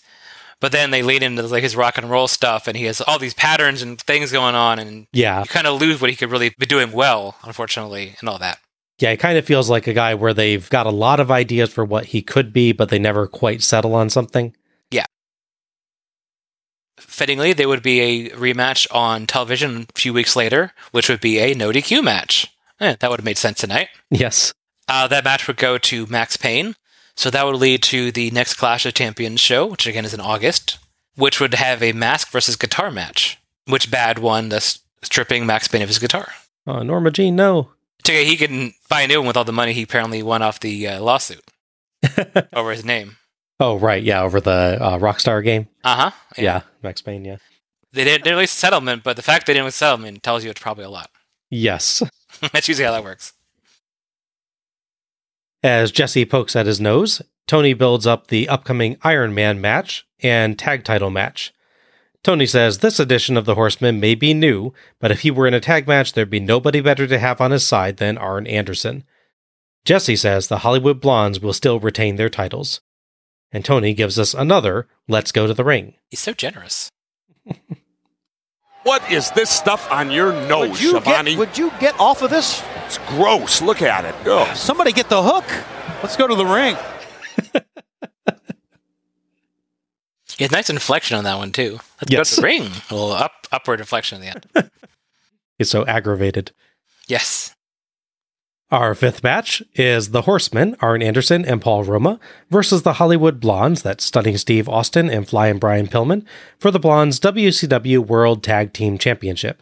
Referee for this one is Randy Anderson. Storyline? Yes, at the last pay-per-view, which we've already covered thanks to our weird schedule, we were introduced to the new Four Horsemen, which included the addition of Paul Roma, fresh off being a mid-card heel pretty much his entire career in WWF, which was definitely not a choice that he's suddenly in the, I guess, top faction in the company. Brought in the, I guess, will later be known as the Randy Orton role, as the young up-and-coming guy that's going to lead the company, win all the world titles, and do super well. I mean, to be fair, when you're bringing someone in to get him exposure, you probably don't choose a guy that already has exposure. Yeah, I suppose. Yeah, so the idea is now that the group has been reformed, their goal is to, of course, win all the gold, because that's what they're known for. At their peak, they'd have, world champion Ric Flair, TV champion Arn Anderson, tag champions. You'd have, sometimes you'd have some version with Wyndham and, blue blank on people now, but yeah. At their peak, they'd hold all the gold, they'd have the top manager and J.J. Dillon. Yeah. So they're just going for the glory again, which is shown in the show, because they're going for both the tag titles and the NWA world title in one show. Worth noting, at the last Clash of Champions again, there would be a tag team title match between the Four Horsemen and the Hollywood Blondes. Although in this case, it was Ric Flair and Anderson against the Blonde for the titles. Both teams would have a pinfall, so the final decision is what mattered. And unfortunately, someone would run in and cause a DQ, which would technically give the final fall to the Horsemen, but apparently because that third fall was disqualification, that means they didn't win the titles. Champion's advantage still applies even in a 2 out of 3 falls match. Yeah. I guess at least it wasn't the first fall, and then the rest of the match is pointless. Right, yeah. Like with poor Ron Simmons and the 10-minute time limit. Yeah, right. It just seems weird that you have one pinfall, but it doesn't matter because the second one is disqualification. Yeah, it is. It's a strange rule interaction where you kind of feel like maybe that should explicitly be waived for a 2 out of 3 falls match. Right. I mean, you could have him lose via countout. You have Flair be distracted by what happens and call out of the ring, and then they definitively lose a second fall. But it's not been pinned. But it's in a way that doesn't really hurt them, yeah. Yeah, exactly. It's just weird that you can win a 2 or 3 falls match, but because the second fall is DQ, it doesn't count. I don't know. Yeah. It's WCW. The Horsemen are out first, wearing t-shirts that look more like advertisements for a horse riding camp than a tag team. Yeah. A person in the crowd has a way better shirt, referencing the return of the 4 Horsemen that looks like very apocalyptic themed. Oh, yeah. It's like, it looks like a metal album cover kind of or something. It does, yeah. Yeah. Their theme song is pretty good, but nowhere near the epic mid-90s theme that they'll later have. Oh, yeah. The Hollywood Blondes have a great look with their starry vests. Crowd signs cannot agree on whether you spell their name with or without an E in blonde. I was wondering that too, because on the back of their trunks, there's no E. Yeah, officially, according to their vests, it's without an E. Okay, there you go. I love Arn Anderson, by the way, but he really needs to rethink pure white short tights as a wrestling outfit. Yeah. It looks like either underwear or a diaper. Yeah, it's because it feels weird to say, but they're not tight enough. Because they have a little bit of bagginess to them, and that's why you get that effect. Yeah. I think if he just added some red stripes on the sides to go along with, he's got red on like his knee pads and stuff. Right. If he just added some red stripes on the sides of the tights, I think it would look way better. It'd complete the look. You know what he needs, the really sides together? Have a 4 on the left and right side of the trunks, and then have a 4 on both of his boots. There you go, yeah. He's a 4x4. Exactly. He's reliable and steady. Roma and Austin start as Pillman yells at the crowd. The crowd chants for the Horsemen, and Austin mockingly directs them. Austin antagonizes Roma, and Roma slugs him hard in the face. Jesse wonders what he'd done, quote, in this matchup to deserve that. I think we just saw. But nice setting of conditions there. He's very careful to say, during this match, what has he done? Yeah, there's a brief pause, too, where he says, what has he done? In this match. Yeah. And Tony's like, yeah, nothing. And Jesse said, all the other matches are totally independent. Every match is unique. You can't punish him for other things. That kind of kills the whole, let's build these feuds over multiple matches and multiple shows, doesn't it? Yeah. Every show is a tabula rasa, blank slate. So what? Such wonderful heel excuse making, though. Oh, yeah, no. He commits to it. I'll give him that. Pillman in, and he tells Anderson to check Roma's elbow pad, then seems to hide something in his own tights. Tag to Arn, who mocks Pillman's trademark rolling cameras taunt, and counters an Austin charge with an angry glare. Oh, yeah. I love that. He just looks at Austin, collapses in the corner, is like, oh my gosh, don't hurt me, runs away. Arn pulls Pillman's hair to throw him down, and the crowd denies Arn did anything. Should not have made the crowd your enemy, Pillman. Speaking of the crowd, one dude is dressed just like Scott Hall will when he shows up in 1996. Yes. Even has kind of similar hair. It's really weird. Yeah, that denim sleeveless vest and everything. Yeah. I swear that when I first caught a glimpse of him, I thought, oh, it's Scott Hall. Yeah, like, wait, it's way too early. He's over in the WWE. It's either too early or too late. True, yes. Pillman tags Austin, who immediately gets arm dragged. Arm dragged? Yeah, I'd go with that. Austin back body drops Arn and hits forearm drops for 1 count and a 2 count. Jesse jokes that Arn is like Zsa Zsa Gabor because he's had so many tag partners like Zsa Zsa had many wives. Tony notes that Gabor had husbands. Austin offers Arn a handshake, and Arn agrees, then immediately beats him up. Tag to Roma. The commentators note that Roma and Arn, the less experienced team, are actually showing better teamwork right now, and also cheating with close fist punches. Horseman gonna horseman. Exactly. Austin pulls the hair and gets Roma in a shoulder-mounted bear hug, but Roma awkwardly levers over for a sunset flip for 2. I'm not actually sure if that was even intended to be a shoulder bear hug, or if Roma just didn't get enough momentum to complete the flip at first. Yeah. And it's just Austin doing a great job covering. Now that you say that, I'm not sure myself. I didn't think of that, but yeah, that's a good point. Because it looks like an actual move that Austin ends up doing, but it kind of feels like that was supposed to be a smoother flip. I don't know. Yeah, no, it's... I could see where that would come up, yeah. Roma counters a powerbomb with a backslide for 2, but Austin dodges a crossbody and Roma eats Matt. Pillman in, and he leaps over Roma in the corner, but while he's bragging, Roma clotheslines him down for 2. Arn and Roma work together to wear Pillman down, and Pillman collapses on a whip. Jesse claims that Pillman's knee is hurt. What? Tony says in the flattest possible voice. Yeah, that was great. Pillman's tights have now shifted to expose one butt cheek. Pillman shoulder blocks Arn in the knee and flings him outside and fakes him out on a dive, but Arn dodges the real dive too, and Pillman eats barricade. Pillman barely makes it back in at 9, and he blocks an Arn suplex, so Arn quickly tags Roma, who sunset flips in for 2. Austin saves, and Roma goes after him, so Pillman knee strikes him and distracts the ref so Austin can dump him on the barricade. Back in, Pillman and Austin trade off wearing Roma down, expertly preventing his escapes. Austin pretends to ride a horse to taunt him. They use Arn to distract the ref and do an interesting double-team rope choke. Austin holds Roma's legs to elevate him, and Pillman holds his neck to the ropes. Meanwhile, a sign in the crowd praises Bret the Hitman Hart. I'm sure that WCW was thrilled to see current WWF performer Hart praised on their show. Yeah, I bet. If you notice, the camera starts to zoom in a bit to try and hide the sign. Oh, it did, but it can't quite get it out of focus. Yeah, it's funny. Nice. Roma eventually smashes Pillman to the turnbuckle and tries a top rope dropkick, and Pillman counters with his own dropkick, but both miss. Both of them make the tag. Arn runs wild and counters a Pillman back body drop with a DDT. Arn goes for the pin on Illegal Man Pillman, and Austin axe handles him for 2 for still Illegal Man Pillman. Tag to Austin, who was legal anyway, and he and Pillman trade off wearing Arn down and get 2 counts with Austin elbow drops, and Austin smashing Arn's face into Pillman's boot. Arn tries the DDT, but Austin drops him on the ropes, and the Blondes sneak in double teams whenever the ref is not looking. Arn almost gets to Roma, but Pillman decks Roma, who charges, distracting the ref so that Arn's roll-up only gets 2. Austin belly-to-back suplex also gets 2. Arn ends up on the apron and suplexes Austin outside, and Tony claims that's not a DQ because Arn was himself outside. Jesse points out that Austin still went over the top rope. Again, he has a point. Yes, he does. Pillman double axe handle for 2. Butt cheek is still hanging out, FYI. Yes.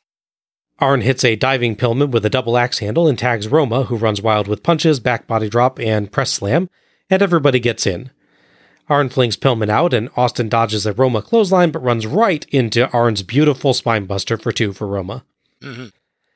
Roma rolls Austin up, but with the ref getting Arn out of the ring, Pillman clotheslines Roma, and Austin rolls on top and pulls the tights for the 3 count and the win. Austin collapses to the ramp as Arn checks on Roma, and the Blondes celebrate with their belts, exhausted. Thoughts on this one? I enjoy this match quite a bit. I think in talking about this compared to the second match, the other tag match, this really nails the more advanced tag formula. Mm-hmm. And this is people that are really used to tag wrestling, especially Arn, obviously, wrestling tag wrestling for a long time. So it's a really good use of this formula. They do all the tricks, they miss tags, the ref's distracted. They definitely nail all that stuff. I will say they take a while to really start, don't they? To be fair, it is character work. It's, the heel stalling, like, take a move, go outside, oh, my face, sir, you can check on me and everything. Yeah, fair enough. This match feels maybe, I don't know, what do you say, like 5 minutes too long? I think so, yeah. I think, like, it's not huge. No. But it just feels like between the start and maybe they go a little bit too long on each of the face and peril moments, there's just not enough to break them up or something. I don't know. It's not major by any means. No. I think it's still a very good tag match, but it just definitely feels like you could trim it a little bit here and there. For sure. No, I can absolutely see that. For me, I thought everyone, for the most part, did a really good job. Arn obviously has his character down, and he has all the fundamentals in the world to look really strong in this match. Yes. Pillman, other than the fact that he's half exposed for more than half the match. When I was rewatching, I made count of when the time was. Like, when it happens, it's like an hour 16 in the show, and it's there throughout the rest of the match. So it's a good more than 10 minutes, close to 15 minutes, yeah. There is no way you did not realize that this had happened, Pillman. In fact, there's a brief bit on the outside, I think when they're both out there and they're attacking, I think it's Arn. Austin's out there, he does a bump, and he adjusts his own tights, like, just very quickly. And it's like, so you guys can't do that. Yes. Pillman just says not to. I think the one that doesn't really truly shine, I don't think they do terribly here, but Roma doesn't really have a big moment for me, or moments that stand out as being really, really impressive. He has solid fundamentals there, but there's weird things like the way he does the backslide. It's like he almost necks himself doing it. Yes, yeah. He does give himself a thankfully slight head bump turning over. He doesn't like go on the shoulder like he's supposed to. Yeah, fortunately, it's just him kneeling down for a backslide, not doing a Hurricane Rana or something like that. Right, so, other than that, he doesn't really botch anything. It's just he throws good punches, he throws decent cross bodies. The only other point that I noted is just that bit with him doing the flip over Austin, where I'm just not sure if they were actually intending to do the bear hug bit but if that is a botch, it's so well covered. I mean, they do an excellent job of making that look like what was supposed to happen. Yeah. I will say he looks pretty good in his missed cross body, although he is out cross bodied in the next match by a mile.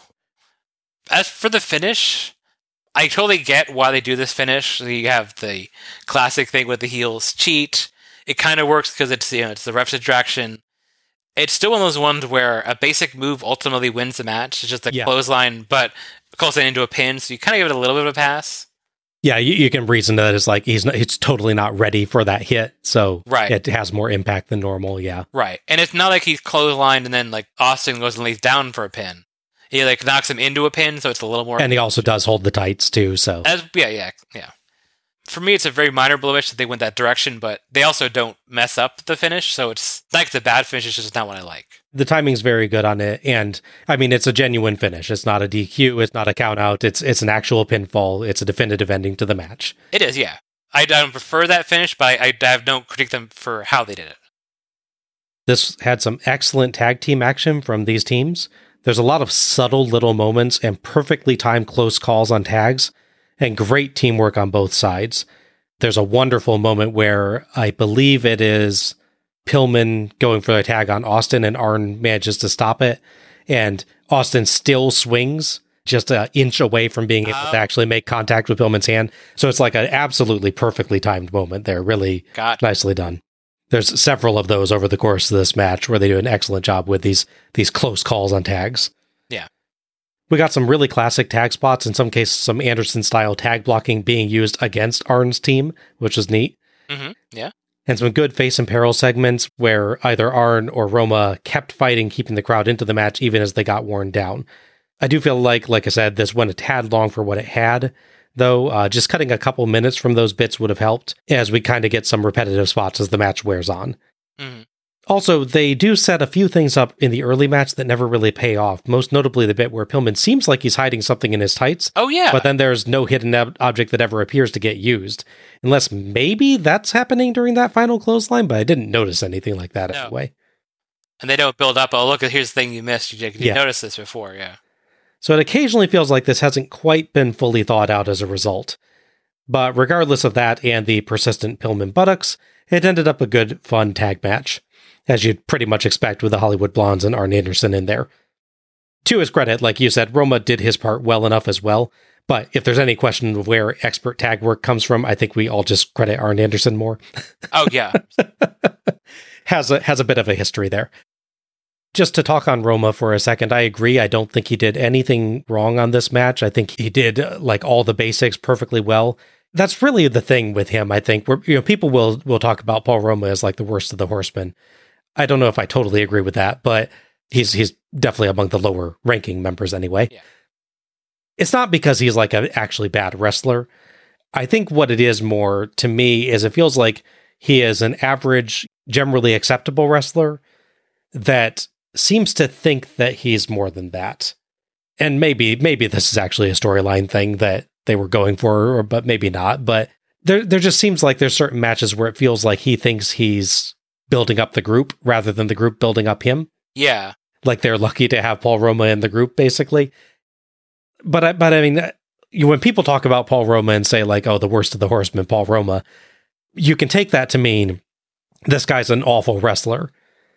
And he's not. He is a perfectly acceptable performer in the ring. He just doesn't have that extra bit that really puts someone over the top.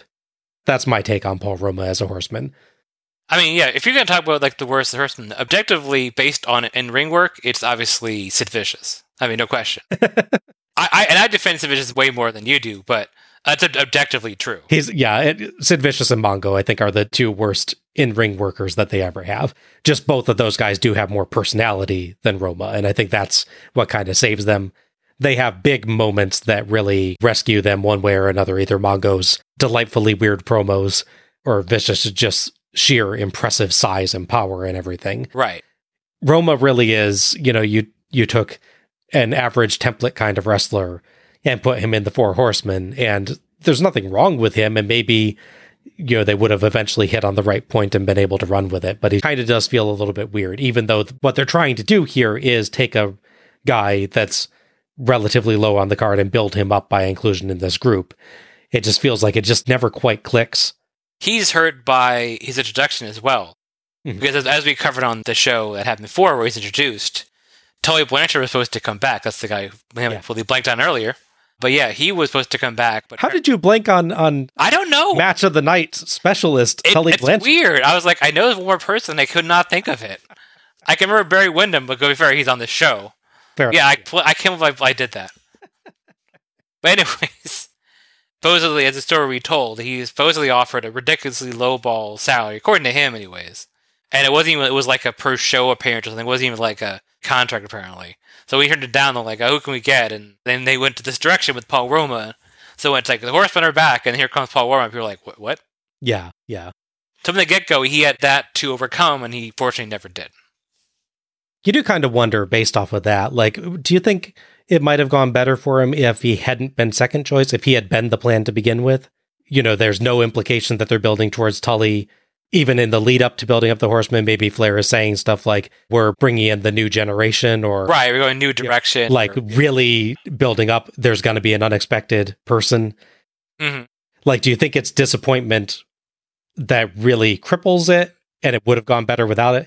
Yeah, it's like they're going for what would be the template for Evolution later. Yeah. Also with Ric Flair. But to your point, if they had built Evolution and they'd hinted that someone really big was going to come back and join the group, like a Hulk Hogan level or a Scott Hall, that kind of wrestler, was going to come back and become part of Evolution, and then Randy Orton, the guy who barely knew from SmackDown, he'd be like, oh. Then he'd be like, oh, he's that disappointing guy. We thought we were getting someone cool. Yeah. A number of things just happen, unfortunately, and he never really pulls ahead and pulls out something really big. You go, oh, this is why you need to watch Paul Roma. Solid guy that performs well, but he doesn't have that extra thing that you need to be part of the most elite group in wrestling. On the same class show that I'm coming up quite a lot in August, there would be another match between the Horsemen and the Hollywood Blondes, which would be won by the Horsemen, so they get to win the tag titles. Okay. Slight issue, though. Brian Pillman would have minor injury and thus not perform on that show. So this is the show where the Hollywood Blondes are Steve Austin and Steven Regal. That's about as far from Hollywood as you can get. Yeah. They really should have gotten like a big Florida wrestler, because you could have done that angle, because you have Hollywood, Florida. Hollywood, Florida, yeah. Yeah. Or like if there's a place that has blonde in the name or something, like I'm from the Blonde or something, yeah. I don't know. Yeah, Regal not being blonde or from Hollywood is definitely interesting. Bring in Max Payne and say he's doing their soundtrack. There you go, yeah, sure. Between that show, and it's in August, and the next show, which is noted as 2 months out, there's a whole kerfuffle involved in the NWA, which I think we've covered a little bit, and we'll cover more for sure. Probably when we cover Fall Brawl, because that's when a lot of it happens. Yeah. As to why there are 2 tag team titles on this show, and there's 1 tag team title on Fall Brawl. Speaking of Fall Brawl, the Horsemen will be defending their singular tag team title against our favorite team, the Nasty Boys. Oh. Well, if anyone can make something of it, if Arn's in that match, maybe he can pull something out there. We'll see, yeah. We cut to Eric and Missy, and it emerges that Missy is going to party with the Hollywood Blondes. Eric builds up the Iron Man match, and Missy declares it a dream. Eric advertises Fall Brawl and throws to the Iron Man Challenge. So our 6th match is Ravishing Rick Rude versus The Natural Dustin Rhodes in an Iron Man match for the vacant WCW United States Heavyweight Championship. The referee for this match is Nick Patrick. Another Beach Blast, another Iron Man match with Rick Rude. But this time it's actually for a title. It's true. At the time around Starrcade of 92, the U.S. champion Rick Rude would be injured, and fortunately he got to be stripped of the U.S. title. This would lead to, you guessed it, a tournament. Why? Yes. To be fair, this tournament would come down to a finals match between Dustin Rhodes and Ricky Steamboat, which sounds really good. And thus we would get U.S. champion Dustin Rhodes getting his first big title push in WCW. Cool. Obviously helps having your dad being Booker there, but he is... Fair enough, but yeah. Yeah. It gets your foot in the door, but you still got to stay in the door. Yeah, he's an interesting case because you can certainly credit the fact that Dusty is Booker for maybe being the reason that why he gets some of the breaks in his career. But then he actually is a genuinely good wrestler as well. Oh, yeah. He probably gets breaks because of his dad, but then he proves that he actually did kind of deserve them. Exactly, yeah. It's a really interesting case. A little bit later after that would happen, Rick Rude would return from his neck injury, and he'd demand his title back, apparently forgetting how this whole title thing works. He's assuming he should hand it back to him for some reason. Come on, Rude, there's got to be at least 12 tournaments before that happens. Yes. In the build, there would be a bunch of confrontation between them. Dustin was defending his title against someone else, and he'd be attacked by Rick Rude who would steal the belt, and obviously eventually he would get it back. But ultimately, it would come down to a match between the two of them where there would be a contested ending where both the shows were down and then up as they talk in commentary, it matters how quickly the shows being up happens. Mm-hmm. So it's contentious enough that the title is upheld. So after all of that, a guy strips the title, a tournament happens, and then once the guy comes back, they hold the title up again. Rude makes his entrance first to his ridiculous theme song. We see a sign in the crowd that reads, "Ravishing Rick Rude is the Iron Man, but he will never be the man." Jesse reads it, but cleverly cuts off at where it says, "is the Iron Man," to turn it purely into a compliment. Nice. Rude asks for respect as the next United States champion. Rude's tights today feature bionic legs, which is awesome. Yes. The character, I think, is supposed to be him, but it looks more like Freddie Mercury. A little bit, yeah. Is Freddie Mercury a Terminator? Rhodes comes out in his usual awesome sparkly jacket. He only has one, but it's a good one. That's true, yeah. Jesse is not a fan of Rhodes's The Natural theme song. Yeah, quite about it being on goat warping music or something. Yes. It's a very specific, confusing complaint. They get in each other's faces and grapple around the ropes, forcing Patrick to interpose himself to break them up a few times. Jesse praises Patrick for that, astonishing Tony. Rude cheats early and often with eye rakes and swivels his hips. Rhodes hits a back body drop and lands hard strikes, then slaps on a reverse chin lock and mocks Rude's hip swivels. Rude constantly searches for leverage during the chin lock in a nice touch. Mm-hmm. Rhodes drops on Rude to keep him in the hold, but Rude eventually gets his knees up. Ow. Yeah. Rude clotheslines Rhodes and he gives a great spinning cell. Rude top rope axe handle and he swivels his hips, but his back hurts, so he decides I must suffer for his pain and puts on a bear hug. Makes sense. Rhodes fights back, but Rude turns the bear hug into a belly-to-belly suplex for 2. Rude works a reverse chin lock, but Rhodes hits an electric chair drop, but Rude gets his knees up on a splash. Exact same spot with Steamboat last year, as I recall. We have now hit the 10-minute mark. Mm-hmm. Rhodes works the leg with kicks, a knee drop, a vicious ankle hold, an apron smash, a standing ankle lock, a leg drop, and even sort of a seated sideways figure 4, earning 1 and 2 counts when Rude slumps from the pain. Some really excellent variety of holds there from Rhodes. Yeah, it's almost, I think it's called an Indian Deathlock, I think. It's similar to that. Yeah, it might be, although isn't that the one where they stand up first and kind of do the fall back into it type of thing? I think so, yeah. Let's do the JR thing, where it's a modified insert name. Yeah, there you go. It's a modified Indian Deathlock. Rude finally manages an eye rake to get free, earning a warning from Patrick. Rhodes lands punches and whips Rude to the ropes, but eats a knee strike, backbreaker, and the Rude Awakening for 3. So that's 1-0 for Rude. To this show's credit, they pull a little graphic up that tells you about it. Yes, they do. Admittedly, about 2 minutes too late. Right, yeah. And it shows up in squiggle vision. It's like somebody realized, oh crap, we meant to have that designed before the show and forgot.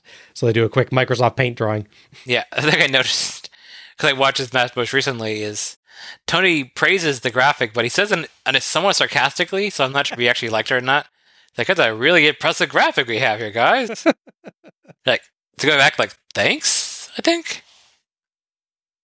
Rhodes wonderfully stumbles all over the ring once he's up, until Rude hits him with a diving clothesline for several 2 counts.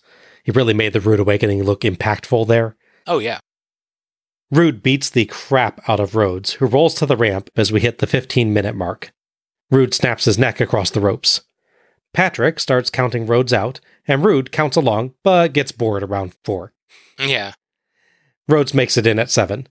A beach-themed scorecard appears, as you noted, but it's several minutes late. Yes, that's true. Rude goes for a tombstone piledriver, only for Rhodes to walk up his body on his hands and reverse to his own for 2. It's another spot from last year, but it's still cool. Mm-hmm.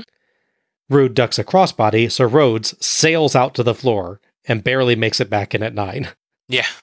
Rhodes' crossbody misses are epic. Just does an amazing job when someone dodges those. I do like this, at the break the count, get back in one better than the previous one, because the previous one, he's on the ramp. He's like inches from the ring. It's like he's not really that far away. Yeah. He still sells the drama of trying to roll in time at like 7, but it's not like, you're on the floor and you suddenly get your strength and dive in. Right, yes. He's kind of, to take one step over the ring ropes, so you're fine, buddy. Yeah. You can literally just keep crawling along the ramp because it's even ground with the ring on that one, where this one he actually has to get himself up off the floor, yeah. Exactly. It's less dramatic is all. Rude earns 2 counts with snap suplexes as we hit the 20-minute mark, but Rhodes counters with his own suplex for 2. Rude pulls the tights to send Rhodes to the turnbuckle to stop a comeback and tells Rhodes, "You ain't The pitfalls of live TV," Tony notes. Yeah, he is very loud when he says that, yeah. Yes. Rude lands strikes, works a reverse chinlock, and slaps on a sleeper. Dustin excellently sells with a great dazed look, but raises his hand when Patrick checks. Rhodes jawbreaker as we hit 25 minutes and 5 to go. Rude decks Rhodes and blows his nose at him, for which Tony apologizes. Yeah. Rhodes drags himself up by Rude's chest hair, which could not have felt great. No.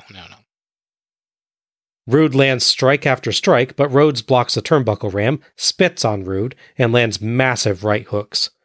Rude rakes the eyes, lands punches, and dodges Rhodes' strikes, but Rhodes fakes a punch, runs behind while Rude's ducking, and lands the bulldog for 3. We're tied up 1-1 with only 3 minutes and 5 seconds to go. Rhodes earns 2 counts with the bionic elbow, a pile driver, a huge dumping elbow drop, and a rapid clothesline combo. 1 minute left. Rhodes slaps on a sleeper hold. 30 seconds. Rude jawbreakers free and goes up top. 10 seconds. Rhodes dodges a Rude leap and hits a DDT, but Patrick only reaches 2 as time expires. Rhodes thinks he's won, but Patrick signals it is still 1-1 as he could not complete the 3 count. The match is a draw. Rhodes is distraught at ringside, staring sadly at the title belt. He did a good job there, actually goes over, picks it up, and looks longingly at it. He does. And then sets it. Really just excellent moment there from him. The scoreboard pops up again to show the final 1-1 score. Again, several minutes too late. Yes. The U.S. title is still vacant. Thoughts on this one? It's a solid match. Obviously, as we're going to cover, the big comparison this match has to overcome is to last year's match with Rude and Steamboat. Yes. To be fair, it's not unwarranted. It's not like these are 2 random matches years apart. It's not like, bring every Iron Man match to the original WrestleMania 12 one, by everything that happened between. This is the same event the next year, and with one of the 2 competitors in it. So yes, there's plenty of reason why you'd be comparing these matches, understandably so. Yeah, I think it's totally valid to make that comparison. Yeah. There's no leap of logic to go, why are you so hung up on this match? I'm like, oh, because it's one of the 2 people, it's the next year, yeah. To their credit, they do tell different stories in the match. Yes. They don't do the 4-3 finish, where you have the super fast start, and then Steamboat's way down behind and has to work his way back up throughout the match. They also cleverly invert the ending. It's Dustin Rhodes this time who really needs to get a pinfall. Dustin, I think, does a really nice job here. He really sells everything quite well. Mm-hmm. He has good days sell. He sort of stumbles around the ring. Stuff like that, and his big cross-body dive that always seems to miss. could definitely be comical. In different matches, but down in the finals, the way he stumbles around could look silly, but he commits to it so well, and the little details we've talked about. And it's earned here.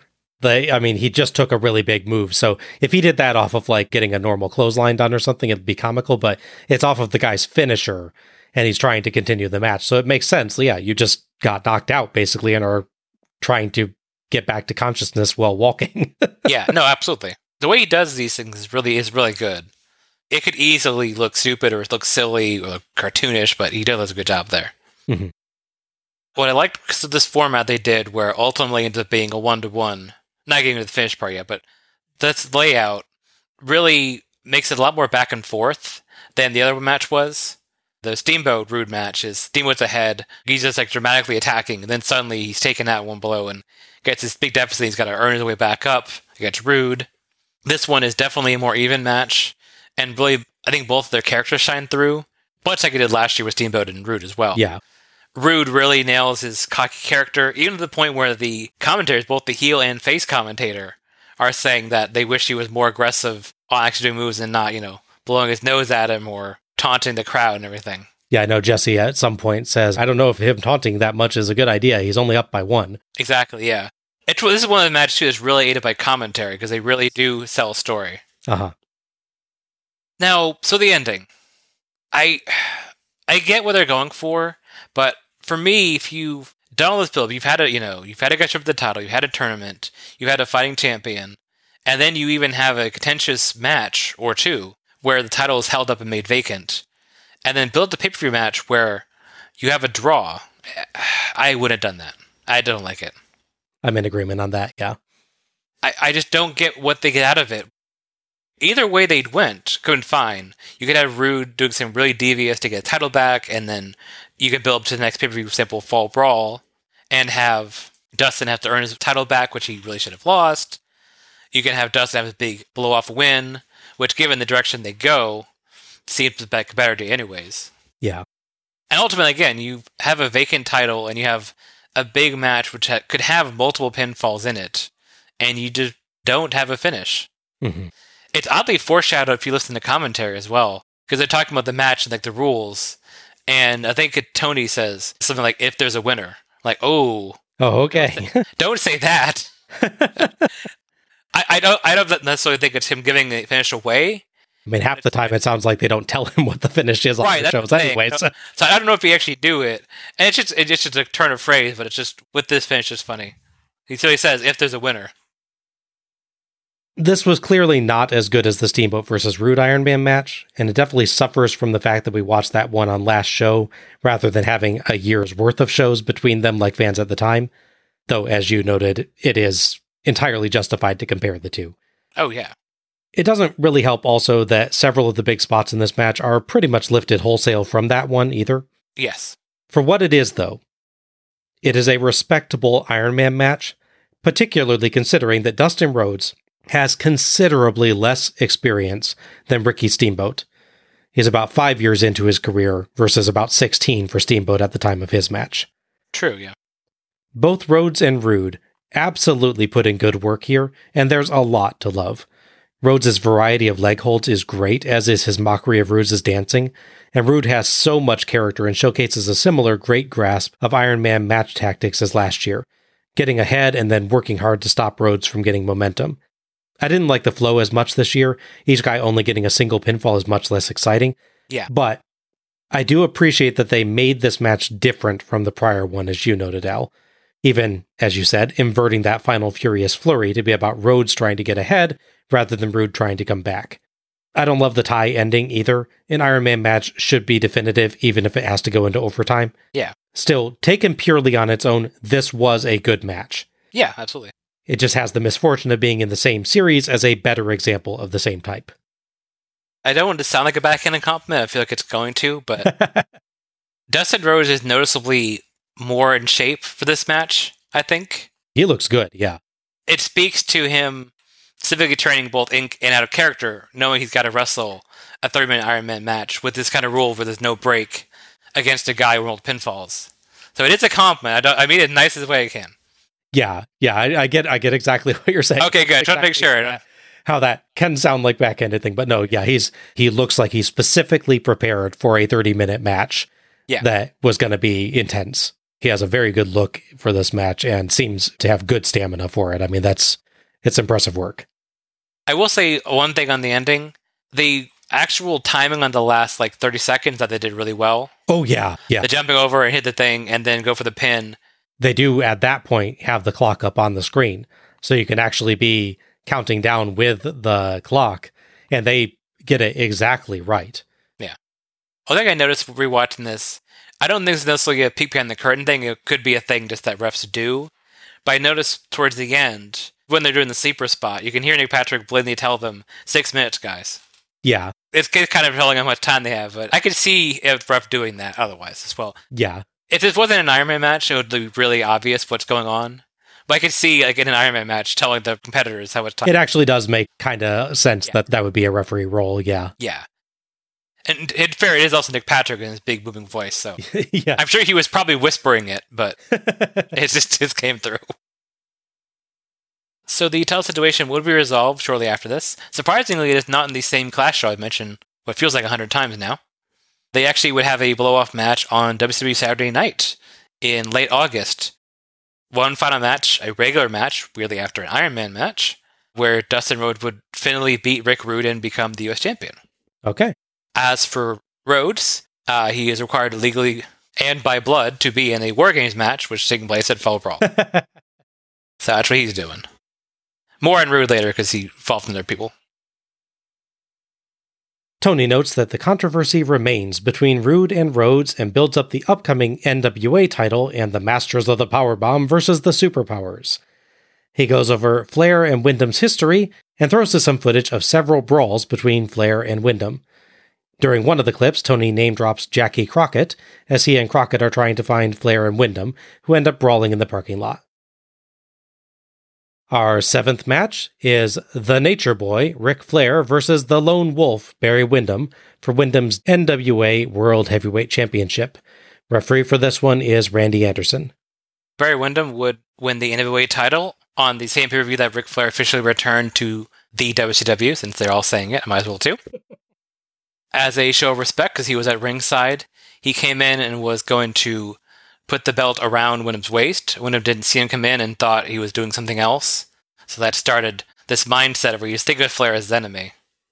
This also led to a part I mentioned earlier where Flair and Anderson were challenging for the tag titles on the Clash show, but Wyndham interfered and caused them to technically win by disqualification, which again means they didn't win the titles. Yeah, so they're trying to build a story of basically that Wyndham, he sees himself as the lone wolf. He's most known being associated with the Four Horsemen, and before that Lex Luger, and part of his family association as well. But here he's on his own. He doesn't need his help. He's got to really prove that he's the man in WCW. And to be the man, you got to beat the man. Yeah, he's got to defeat Flair to prove that he is truly the champion, even though obviously he is in fact the champion already. Yeah, it's an interesting dynamic that they will highlight throughout the match, that Wyndham is the champ, but it feels like he is the one with something to prove. Exactly, yeah. On the previous Clash show, Wyndham had his only major title defense, which was oddly against Too Cold Scorpio. Oh, okay. I can actually see that being kind of neat. Oh, yeah. I don't mind the match at all. It is just kind of seemingly a random pick. Yeah. Flair is out first in a tremendous gold robe. Mm-hmm. Weirdly, his music cuts out very early, only getting the opening notes out. Wyndham is out to his theme, and he gets it the whole way to the ring. Interestingly, in the video package, he had like a goatee, but he has shaved since then, which is kind of a shame, as the goatee looked really cool. Yeah, I thought it did as well. A fan in the crowd has a homemade cardboard replica of the big gold belt. It is actually not bad. Mm-hmm. They put a lot of love into doing that. I appreciate it. They trade strikes until Wyndham levels Flair with a clothesline. Flair kind of forgets to sell a Wyndham punch. He stumbles back but doesn't show any pain. It's rare from him. Just once, but yeah. Flair lands chops and gives a woo. Jesse notes that even if Wyndham is champion, it feels like he's the one who has to prove himself. Wyndham, whips Flair to the corner, and Flair flips over the turnbuckle and falls to the floor. Wyndham mows him down with a clothesline. Jesse claims Wyndham is, quote, pulling out no stops. It's all the stops, Jesse. Yeah. That's a pulling out no stops would be not trying at all. Yeah, right? Yeah. Wyndham suplexes Flair back in and no-sells his chops, so Flair pokes his eyes and wears him down for a sleeper hold, but Wyndham rams him face first to the turnbuckle, so Flair flops. Wyndham earns 2 counts with a power slam, a leg drop, and a huge flying clothesline, but argues with the ref and walks into a couple Flair right hooks for 2. Flair dodges a clothesline and crossbodies Wyndham out of the ring. It seemed like something went slightly wrong there. Wyndham didn't catch Flair like you normally do, and he threw himself backwards quite visibly. And then he also drags Flair out moments later, which probably means both guys were supposed to go out originally. Yeah, that's what I was thinking as well. Maybe it's a tricky thing because of his size. Even as big as Flair is, because people kind of forget Flair is a normal-sized pro wrestler. He's just somebody that they're all giants. Yes. But Wyndham is taller and lankier. Wyndham is a very, very tall guy, yeah. Yeah, so I could see if Flair hit him too low on the chest, maybe, he'd sort of bounce off the ropes and not go through. Yeah. Whereas you got to hit him higher up towards the shoulders, and they'd both carry over. So maybe that's what happened. They brawl outside as one fan yells, "Flair, you're too old. Get out of wrestling." Buddy, if you're expecting Flair's career to wrap up in 1993, I have some bad news for you. Yeah. Back in, Flair hits an atomic drop and a knee drop, but Wyndham blocks a suplex, puts him up top, and hits his superplex. He stuns himself as well, though, so he's unable to pin. He eventually drags himself to his feet and goes up top, but Flair dodges an elbow drop. Both men are down, but Wyndham eventually crawls on top for 2. "Come on, Harry!" someone yells. So close. Yeah, who's there? I think there's like one slightly drunk guy in the crowd or something during this. I don't know. Yeah, it could be. Flair gets 2 with a roll-up. Wyndham flings him to the turnbuckle, but Flair goes up and over, sprints along the apron, springs up top, and hits a flying body press. But Wyndham flips it over for 2. Flair kicks Wyndham in the knee and goes for the figure 4. Wyndham fights it off several times, but Flair eventually locks it in. Wyndham stretches for the ropes, but can't reach, and his shoulders are down, so Anderson counts 3. Flair wins. Neither Wyndham nor Flair seems to have realized that the match is over, as Wyndham is still fighting the hold and Flair still has it locked in. Anderson audibly tells Flair, "You've won," and a stunned Flair releases the hold and celebrates to loud cheers as the bell belatedly rings. Thoughts on this? I thought it was a quite good match, although I will say it's surprisingly brisk.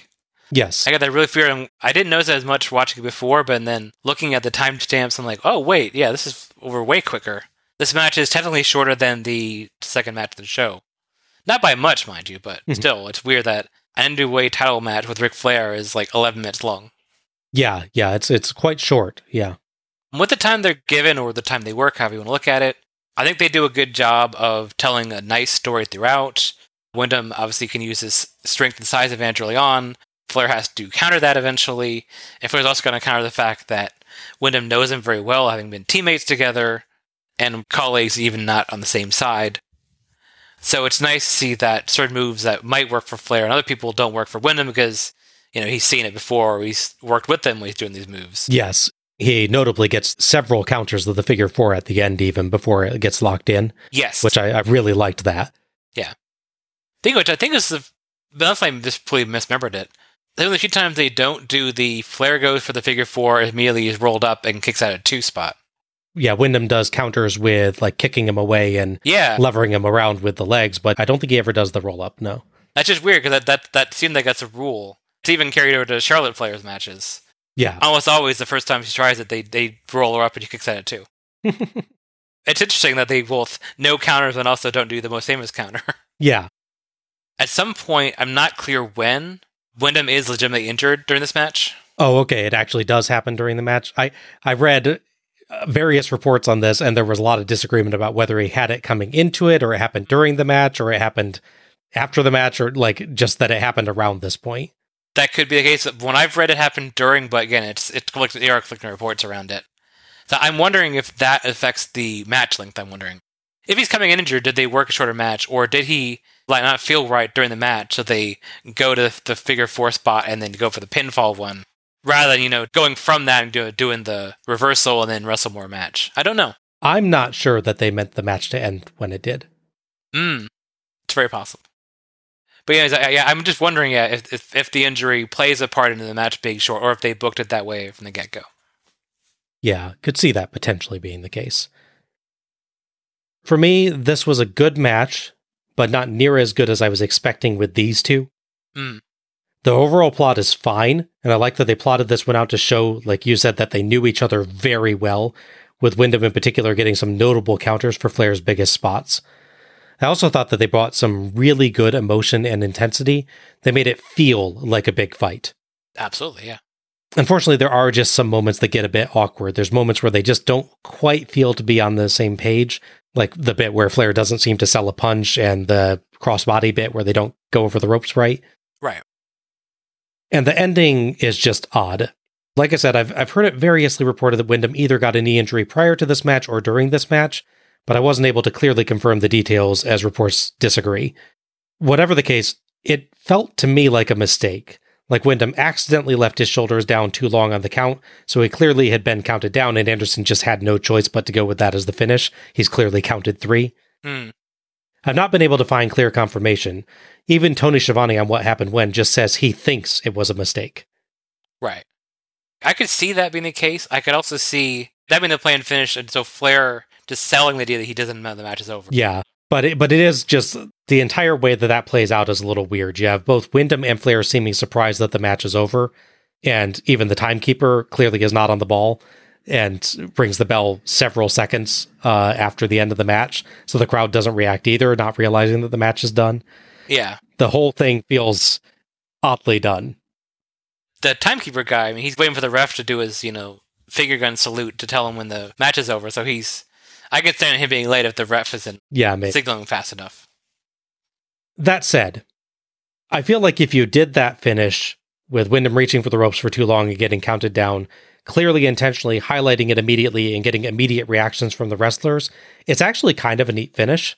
Yeah, I think you said when we were watching the first time together, well, this has to happen at some point, right? Yeah, exactly. Like at some point, you constantly see people going down and getting counted down, but kicking out at the 2. At some point, someone does have to get pinned by the figure 4. And the way in which it happens is kind of cool, if that actually is the intent, or even just by accident, that is explicitly because Wyndham is reaching for the ropes so much that he's stretching back and putting his shoulders on the ground to do that, rather than him being passed out from the pain. I feel like this is an accident, but I also feel like it's a cool finish. It's weird. There was a thing WWE did probably a few years back now where Baron Corbin, he was put in a submission hold and he was reaching for the ropes, and at some point, he accidentally he taps the mat a couple of times, and the ref counts that. What he's actually doing is reaching for the ropes and missing. He had to slap the mat, but it looks like he's tapping out, so the ref counts it as a tap out. Yeah, that was fun. All told, this was a match with a good outline and generally good performances, but it's just dragged down by a few awkward flubs and a bit of a strange finish, preventing it from rising to the level that you'd expect from Ric Flair versus Barry Windham. It's still not bad at all, but it's nevertheless a little bit disappointing. I'm less disappointed by it, to be fair. I liked the idea that, as part of the story, Windham was real aggressive from the get-go. Oh, yeah. They don't do the slow work build-up bit with Flair wooing and people getting mad and yada yada.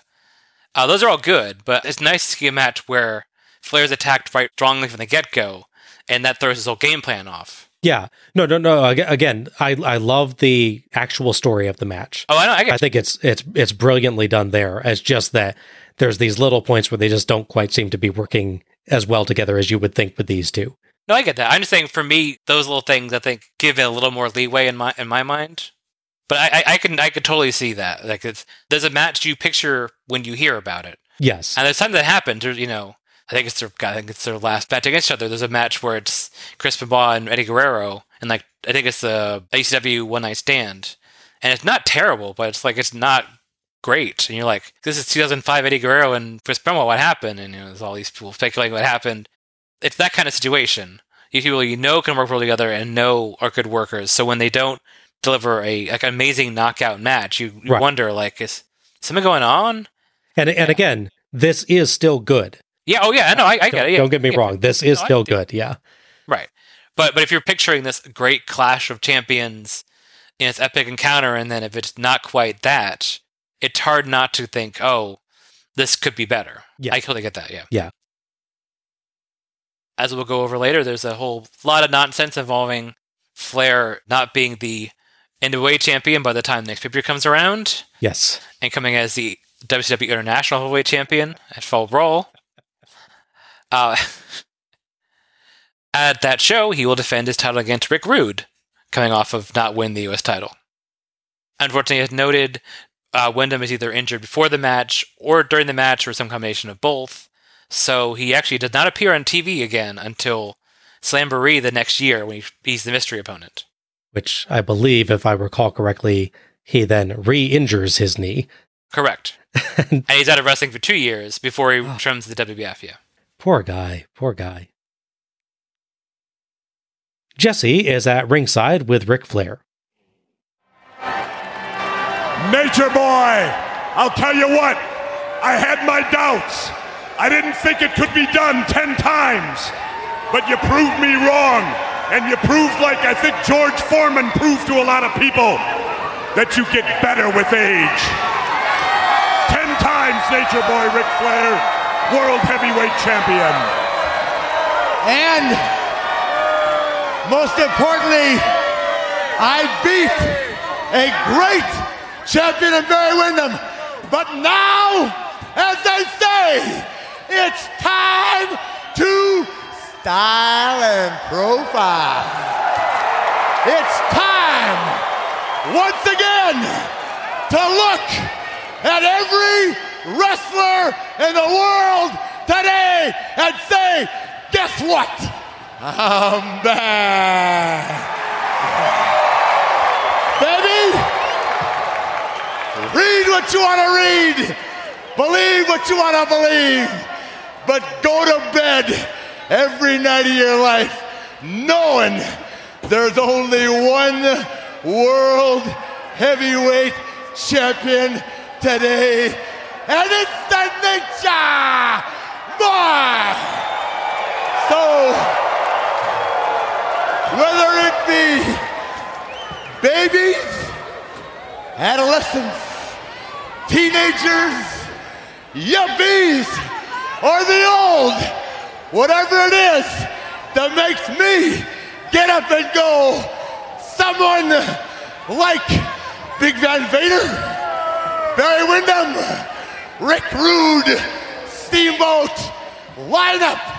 I live and die for this, and I live and die for someone to prove that to be the man, you gotta beat the man. Woo. Well, there you got it, Tony Schiavone. Let's go now to Eric Bischoff and Missy Hyatt standing by. A moderately confusing statement about age groups aside, yes, this was a typically great Flair promo. Oh, yeah. He nicely credits Wyndham as a great champion, seems excited at the prospect of new challenges, and lists off loads of potential challengers, including, again, Wyndham, to build up not just himself, but the title and several other wrestlers. Flair is a master of using his celebratory promos to make lots of people look better, and this is a prime example. There is one minor flub in the middle, though. Flair declares himself the one World Heavyweight Champion. Yeah. But there's actually a second world title in WCW at the moment. The WCW World Heavyweight Championship currently held by someone Flair lists later in this very promo, Vader. Maybe Flair's just a little bit thrown by the awkward ending of his match. Aside from that, though, great promo. It's, classic Flair stuff where, again, like I said, he builds up his competition while also building up himself, because he's so great because he beat people that are great. Yeah. Again, we talked about before, it's not always thought about by people. If you beat someone that's so amazing, that makes you all the better. Exactly. I beat a great champion in Barry Windham. That means I'm great. It's a nice thing. But I love that. And I love that he lists all these contenders he's excited about facing, which sells that he genuinely believes these people have a chance to beat him, and he wants to see if they can. It's such a great promo style. Absolutely. you look great by beating great challengers. And just, to excite the crowd, like, he's listing off all these possibilities, like, and people are got to be thinking, oh my gosh, we might get Flair versus Vader. We might get Flair versus Wyndham in another match. We might get Flair versus Steamboat again. Oh, wow. Yeah. He's one of the best promos in the business because of things like that. Absolutely. As funny as he can be and as clever as he can be, I think these are the best things about his promos, where he's just able to build up everybody. Yeah, I can see that. Back to Eric and Missy. Missy thinks that Vader and Vicious will stomp the pants off of Sting and Davey Boy. Eric says it remains to be seen. This was valuable. Yeah. So you're saying the match that hasn't happened yet? Yeah. That's good to know. Mind blown, man. Yes. The next match brings us our first encounter with something truly special. WCW's early 1990s mini-movies. For a few matches in the early 90s, WCW produced these very, very strange short films. Yes. That set up the match and stakes in ways that went way, way beyond the norm for wrestling promos. Things like Sting versus Vader in a potentially lethal tug-of-war in a castle. Or Sting and Jake Roberts shooting laser beams from their eyes. Yes. And then there's, well, this. Yes. Al? Alrighty. So to set things up, we have the unholy alliance of Vader, Sid Vicious, and their respective managers, Harley Race and Colonel Robert Parker. They are in a boat, and they are traveling to an island, and they are discussing things they already know to each other, as characters do in movies. They are still upset that Sting and Davey Boy turned down their chance to fly off to, quote, anywhere in the world to a retirement facility of their choice. Instead, they want to take this tag match at Beach Blast, which has 0 stakes for the world champion Vader. They are discussing their plan, and they're a bit coy about it. They say that the plan revolves around someone named Cheatham. Yes, his name is Cheatham. Cheatum. Cheatham. Race asks Parker if he could trust Cheatham. And both Vader and Sid offer to do the job instead. Parker explains that he trusts Cheatham, quote, like he is my own, he says. We then cut to an island where Sting and Davey Boy are playing beach volleyball with a bunch of kids and I'm guessing their parents? Could be a youth group thing, maybe. Can you imagine a sleepaway camp but like an island with Sting and British Bulldog in 1993? Yeah. That'd be interesting. That'd be interesting, yeah. So we first could look at Cheatham. Cheatham is, as we describe, a little person who is wearing a wetsuit, has a goatee and an eye patch. Yes. So you know he's evil. Presumably there's another version of Cheatham that's, I don't know, Be Nice'em, that doesn't have a goatee and wears glasses and an eye patch, maybe, I guess. He swims up like a shark, right up to their boat is parked on the shore, like with very shallow water. Like you could walk, kids are standing in there, so it's very shallow water. And to be clear, by like a shark, you literally mean he has a shark fin on the back of his wetsuit for some reason. Yes. Yes, and they play a ripoff of the Jaws theme, yes. He pops by the 2 kids that are staying by the boat, pops out, and he scares them off. And he's carrying what looks like a big thermos. He opens up the thermos, and there is a time bomb in it. Yes. I believe the thermos was to keep the time bomb getting wet, so at least that kind of makes sense. As much as any of this makes sense, obviously. Can I pause for a moment to psychoanalyze this plan? Sure, okay, go ahead. Okay, so first off, we have the idea here is he's being sneaky, right? Yes. He's trying to get there without being noticed and get to the boat, which he does by intentionally wearing a shark fin on his back so that it looks really terrifying that he's getting close to 2 small children playing in the water.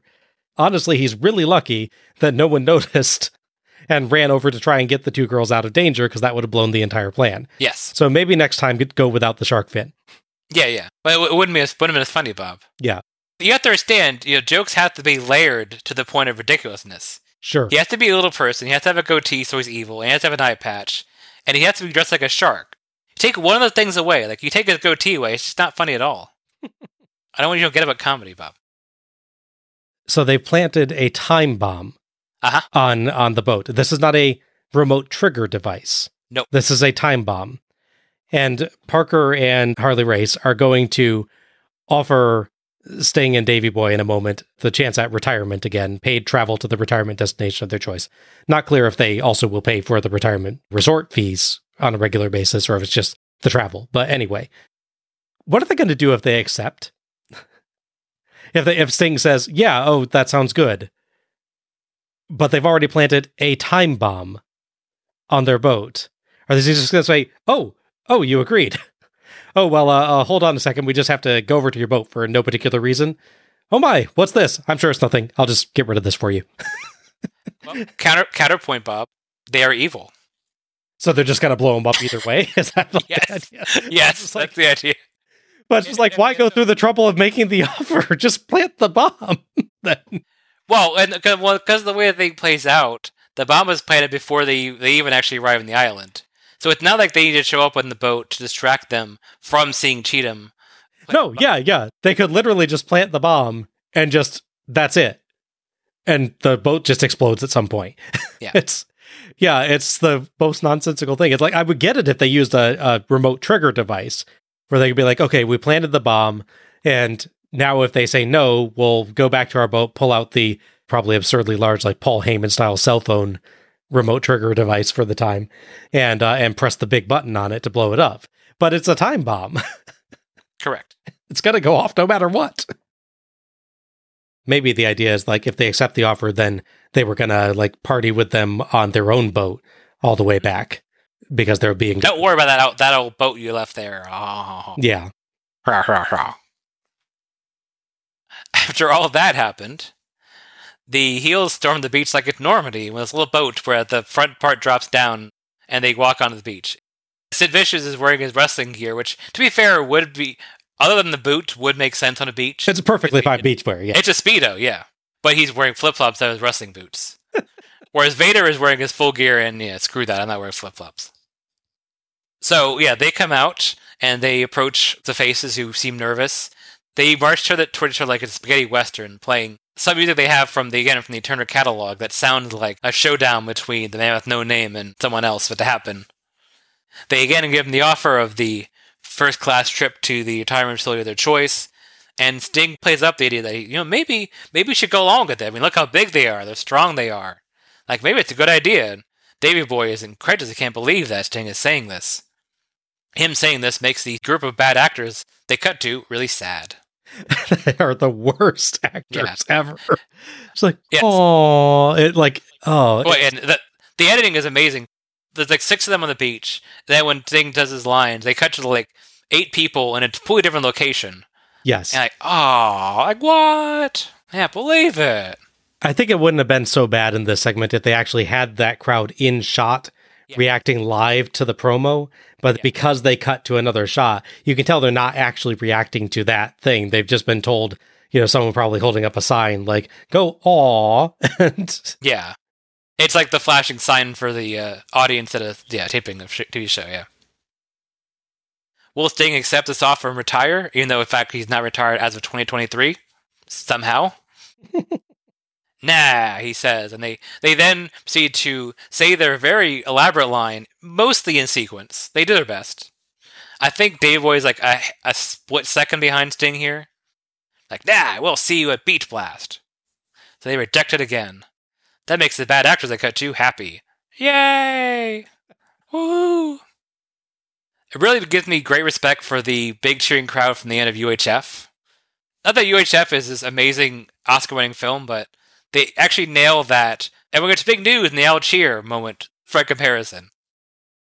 After being berated by the faces, the heels make a not at all vague threat about not being able to make it to Beach Blast. Somehow, our hero cannot figure out this is a threat. I mean, it is Sting. So yeah, it's worded so ominously. There's no way any human being can go, wait a second, you trying to kill me?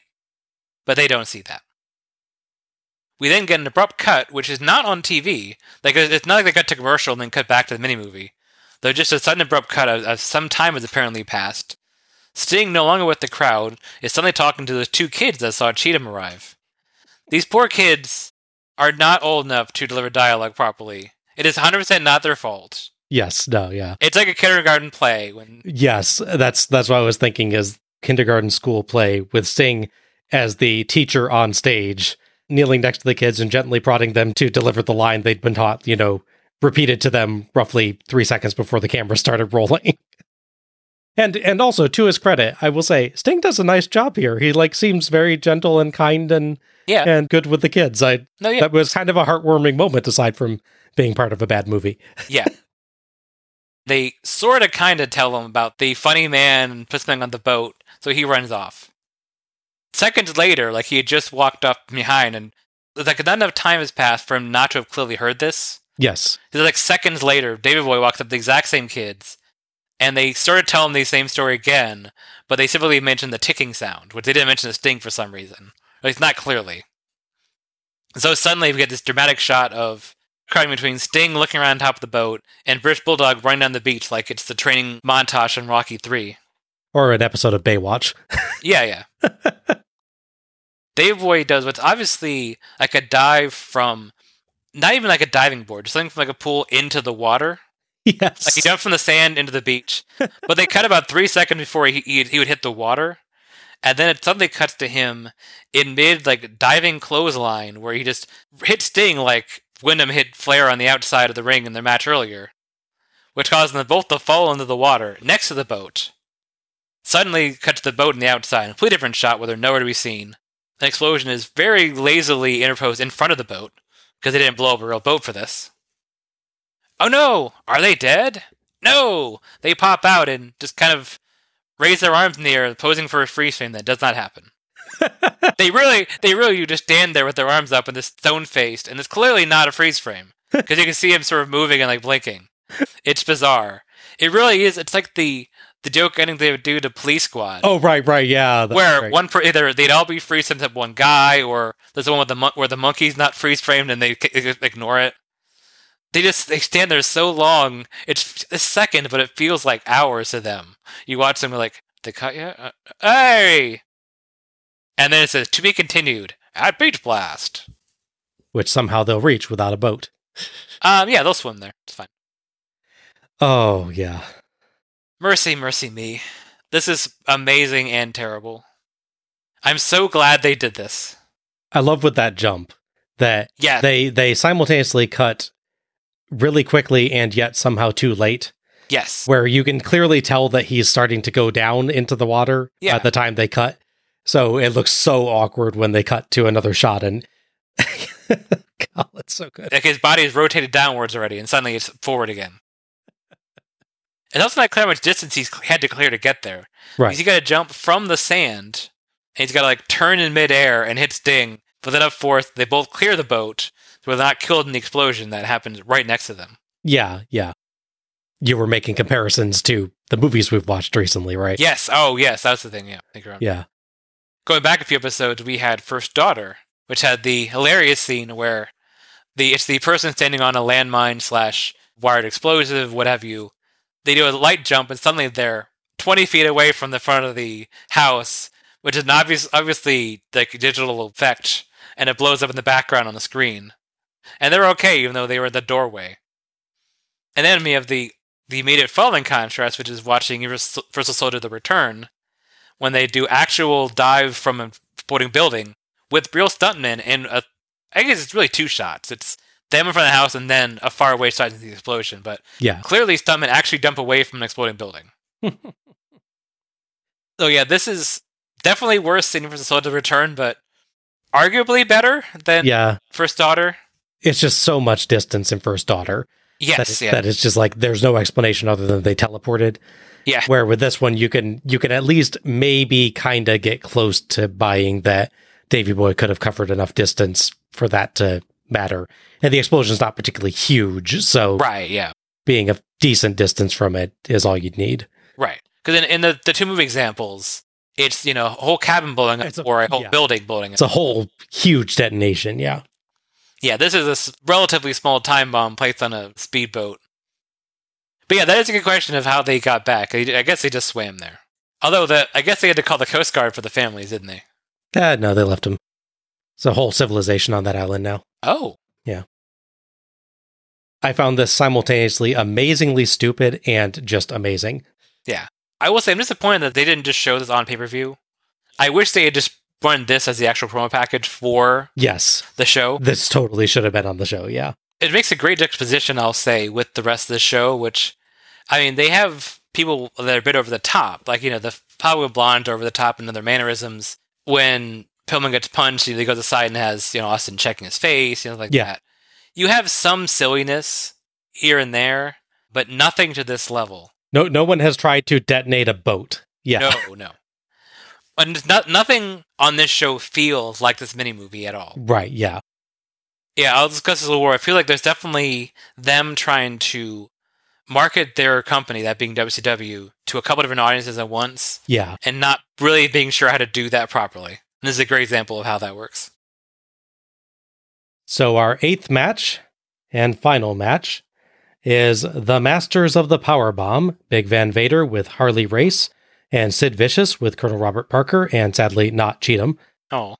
Versus the Superpowers, Sting and the British Bulldog, Davey Boy Smith. Referee for this one is Nick Patrick.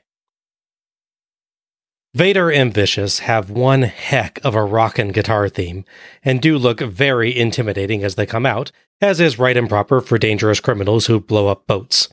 Mm-hmm. Sting and Davey Boy come out to Sting's theme in about the most epic trench coats they possibly could. Mm-hmm. Both are red, white, and blue, with loads of glitter and tassels, and decorated with their respective nations' flags on the shoulders. And Sting, of course, has red, white, and blue face paint. Absolutely epic. Mm-hmm.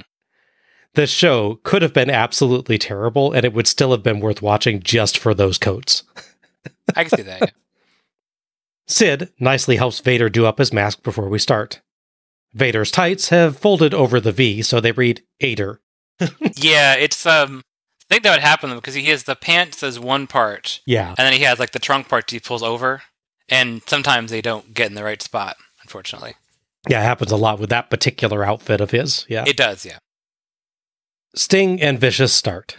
Vicious shoves Sting, so Sting takes him down and lands heavy punches, a back body drop, and a one-handed bulldog, dodges a punch counter to a sunset flip, and sends Vicious butt over tea kettle with a clothesline.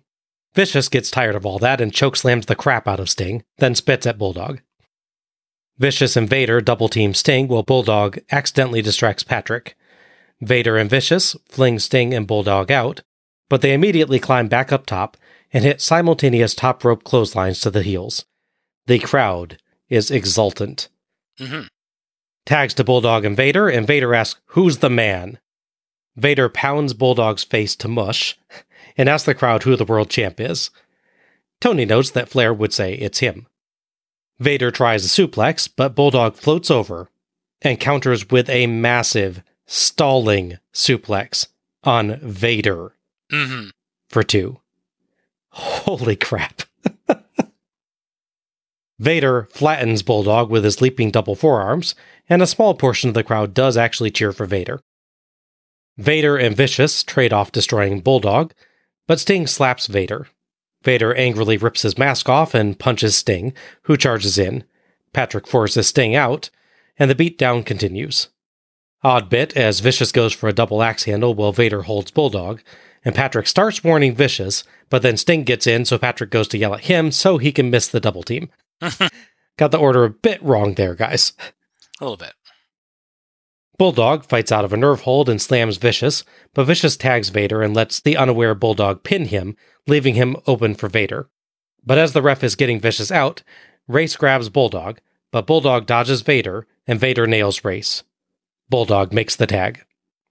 Sting pelts both heels with punches and lands a great dropkick to Vader. Stinger call.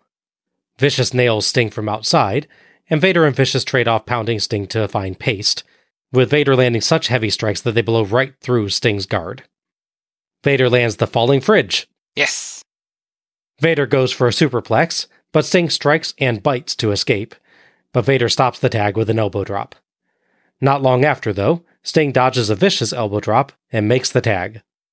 Bulldog gets Vicious reeling, but Vicious tags Vader for a Samoan drop for 2. Vader and Race protest the count. "He kicked out at 2. I can count real well," Patrick responds. Second rope Vader bomb for 2 as Sting saves, but Vicious shoves Sting to the ramp. Sting slams Vicious on the ramp, as Vader hits his amazing moonsault to Bulldog. But Sting sprints all the way down the entrance ramp and leaps over the top rope to hit Vader in the face before Patrick can even count. Mm-hmm. In perhaps the most epic pin save in wrestling history. It's gotta be up there, yeah. It's an amazing spot. Sting leads the crowd cheering for Bulldog, and Bulldog dodges a Vader clothesline and swings up for a crucifix pin, levering Vader down as Sting holds Vicious back for the 3 count and the win. Sting and Bulldog get to the ramp celebrating as Race looks dejected. WCW gets a great replay of Vader's moonsault and Sting's brilliant dive as part of the post-match replays. Thoughts on this one? I like this one quite a bit in a lot of ways. The big spots, like the amazing Gorilla suplex, Sting's comeback, Sting's long sprint dive save, even Sid doing some of his good Sid stuff, like his choke slam looked really nice. Vader's offense looked extremely painful, and it yes. probably was. Yes. A lot of stuff looks really good here. I think for me, certain things didn't quite get enough time. For instance, the suplex that Bulldog does is amazing. No question about it. Even if you can tell that Vader's helping, there's still a lot of work Bulldog's doing on his own. Yeah, Vader can help get himself up there and hold still, but then it really is Bulldog doing the work of lifting him. Right. But so the way it plays out, it's an amazing spot. But within 20 seconds of the spot, Vader's back up and knocked Bulldog down. You're like, oh. Like, no one really has time to process, wow, look at this guy did to this amazing powerhouse, this guy, because he just knocked back down again so quickly after. I still enjoy the spot, but it doesn't quite have the same effect. The way it goes like this is, Bulldog does suplex, maybe Vader rolls out, or Race pulls him out or something, and they really sell, look what happened, look at this big thing. Instead, let's go right to the next move. There's a rushing aspect to it, if that makes sense. I can see that. I don't think it bothered me that much, because I felt that it helped to emphasize the match's theme, actually, that, as many times as Sting and Bulldog managed to make an opening for themselves, Vader and Sid are just too strong. And so it really takes the combination of everything they do over the entire match to finally get just enough time to get the win. To me, it's less of a improper emphasis on Bulldog's thing and more an emphasis on just how strong Vader actually is. That even when this happens, it still doesn't take him down. I'd say I like spots like that when the crowd really has time to react, though. Mm-hmm. It's not like a real major thing, but stuff like that happened. And I feel like they get just a little better. But I get your point with the overall story of the match, that I wanted to wear them down. It absolutely is true, and they definitely nailed that quite well. A lot of the matches, like I said, is just them beating the crap out of Sting and Bulldog, which is enjoyable to a certain extent, but I'm turning to you with tag matches, because we have 3 on this show. There's a certain familiarity that comes with that. And fair enough. They didn't do quite enough to distinguish this tag match from the others. That said, I do like a lot of that spot with Sting is epic. The suplex is amazing. Even knowing it's coming on the rewatch, I was like, oh my god, I can't believe this happened. So I enjoy a lot of this match. It's just certain pacing's off a little bit. It's more focused on them being up and eventually recovering, and even the ending is a little rushed. The Sting dive-in is amazing. The Vader salt before that's great. The fact that Bulldog, right after getting moonsault, within 20 seconds is up and then does the crucifix pin. Even if they build up that he has to pull Vader down with leverage, that part seems a little rushed to me. It's a little thing on a match, but yeah. Okay. Overall, I still enjoyed it quite a bit. I thought this was a terrific spectacle. Exactly the sort of insane superhero slugfest you'd expect when you heard that Sting and the British Bulldog were fighting Vader and Sid Vicious. Vicious does some of his best work ever here, landing some really nasty strikes and showing off his power. Bulldog doing a stalling suplex on Vader was absolutely bonkers, and he looks great throughout, an excellent combo of might and speed. Mm-hmm. And Sting had the crowd hyped beyond belief and kept the match high energy whether he was delivering or receiving offense. And then there's Vader, of course, who is scary as heck, putting on a dominating performance. Of course, yeah. The match told a great story of Sting and Bulldog finding openings, but finding them cut off rapidly because of the foe's sheer might, until they finally managed to find the chance they needed to turn things around. The only real complaint I've got is that neither of the Masters of the Powerbomb ever actually hits a powerbomb. I was thinking that too, yeah. Which perhaps calls their title into question just a tad. Yeah, maybe if you change the finish slightly, maybe Sting does a dive in to break up the pin. Him and Vader have a brief scuffle. Vader goes for a powerbomb on Sting. Bulldog runs over, hits him, and then does the crucifix pin counters. Like, he pulls him off of the powerbomb. Could see that, yeah. That could be a way to do that. Yeah, it's a tease that if he might have the powerbomb because the moonsault didn't work because of Sting's interference. If he had the powerbomb, it would have been over, but they were together in the brief window they had there, to your point in the story. Mm-hmm. That could have helped it. But yeah, that's a good point. They didn't really attempt a powerbomb. Yeah, it's just kind of funny that doesn't happen. Vader hits what is called the Vader bomb, but that is not a powerbomb. It's actually him jumping off the second rope and landing on you with all his weight, flattening you into a spot on the mat. Yeah. He's dropping on you like he's a bomb, but it's not a powerbomb. Aside from that, though, what an amazingly fun main event. I could not help but be all smiles after watching this match. I would characterize it as the closest thing to a Marvel movie that WCW will ever get. Yeah, I can see that. It is a superhero brawl. In contrast to what you said, like, this being the third tag match on the show didn't bother me as much as it normally does. Interesting. Like, even the fact that they do 2 face and peril segments and, it's the very normal tag formula type of stuff. I think the fact that it's Vader doing it made it feel more like this is Sting versus Vader. Not this is a normal tag match, because whenever Sting fights Vader, whether it's a tag match or a normal match, there's an extended period of time where Vader is pounding the ever living crap out of him. So true. It's just kind of, that's Tuesday for them. Right. It being Vader definitely helps. Yes, I'll say that. And just the fact that, honestly, me being astonishingly impressed with Sid in this match even was, I think, keeping me from thinking of it in normal tag terms. Yeah. And just the big spots as well. So, I didn't have that feeling of repetition about this at all, where normally I very much would with a series of tag matches. So yeah, it's interesting. We kind of switched position on that on this show. As a reward for getting the pinfall in this match, David Boy would get a rematch. Recall he fought at Samboree for the title, for Vader's world title, which is oddly absent both physically and stakes-wise on this show. I don't think he even had the belt with him. I don't think so, no.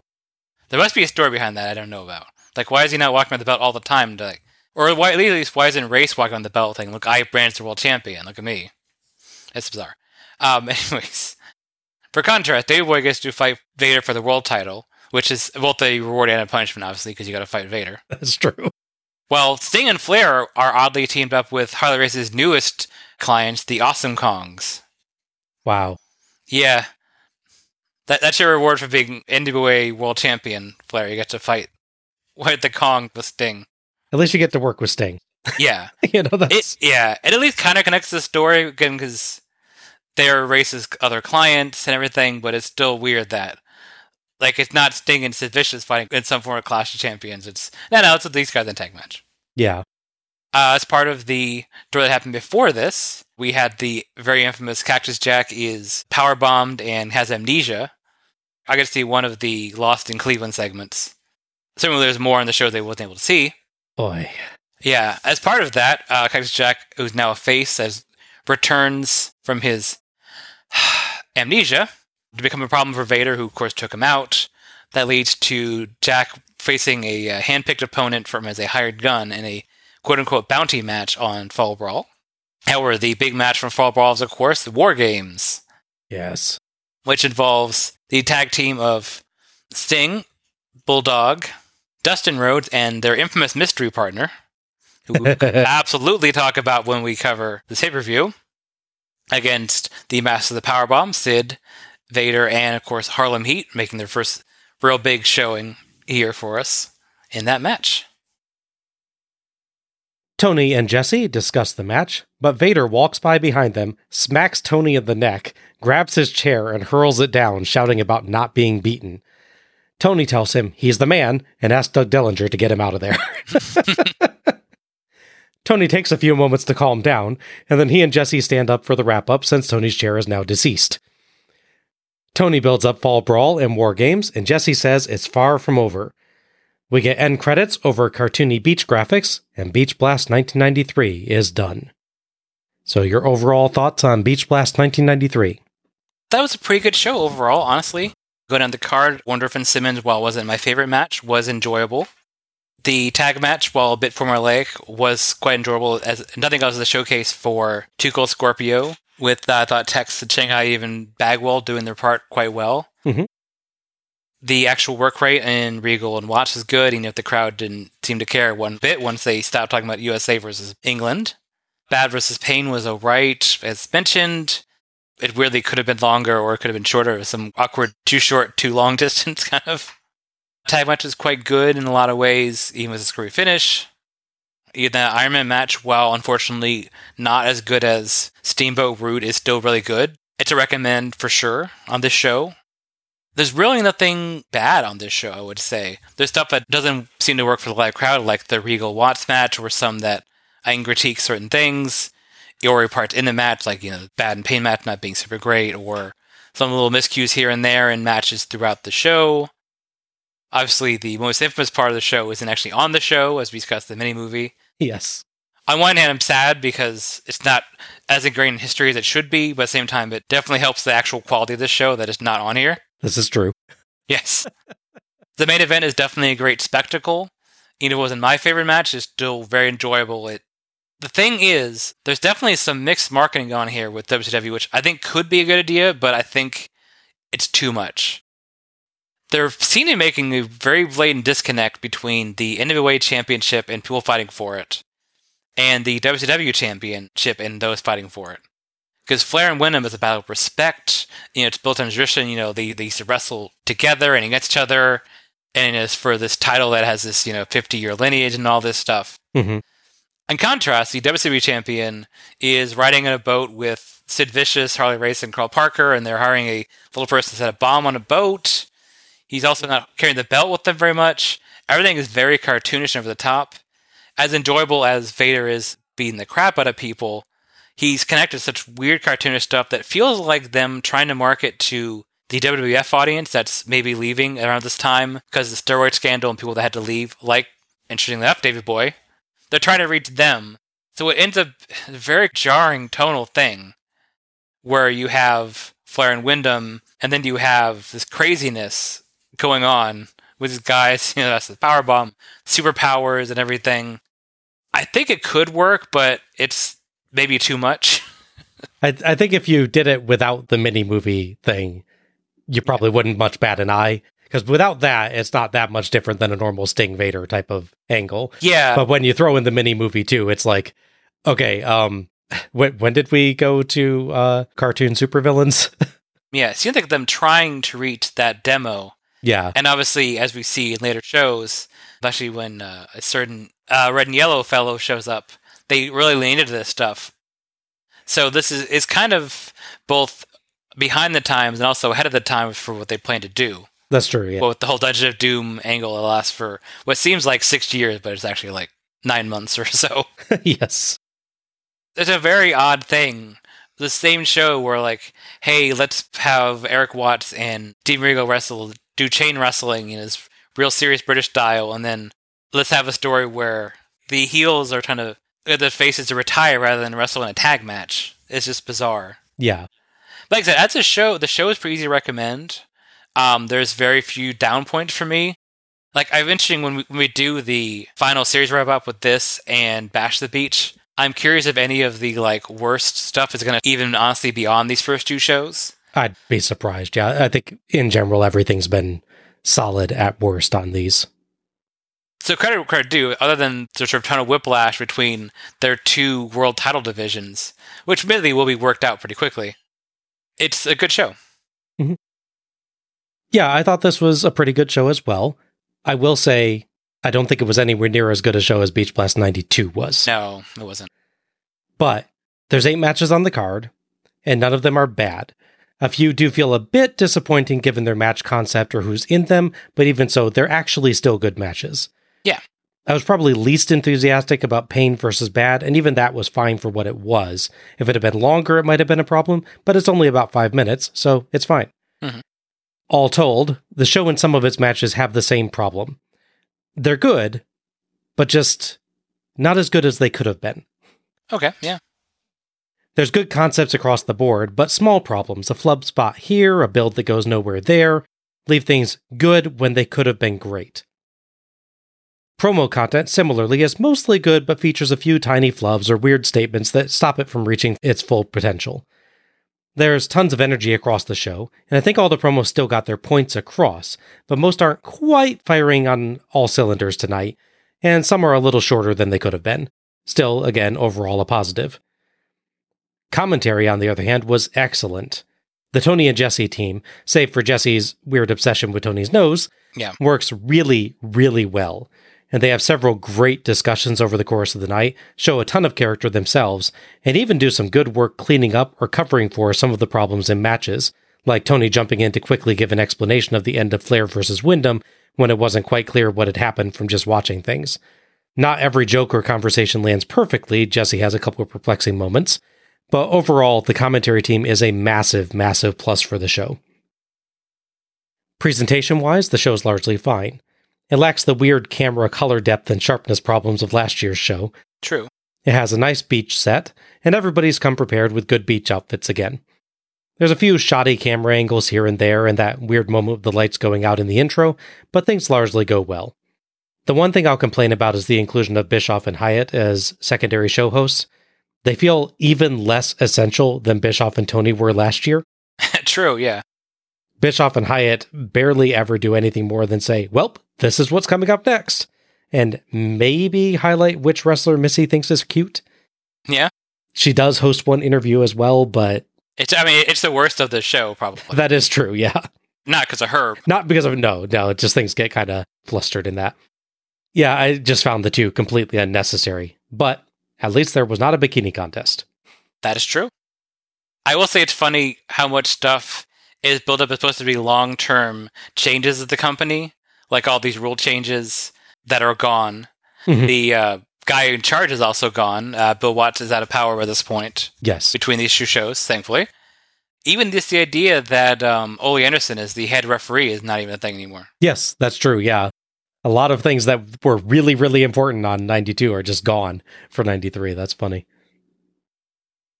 Yeah, overall, this was quite a solid show. It's just held back by some minor flubs here and there, and by some comparisons to last year's show or other prior performances, where it just comes off looking a little the worse for wear.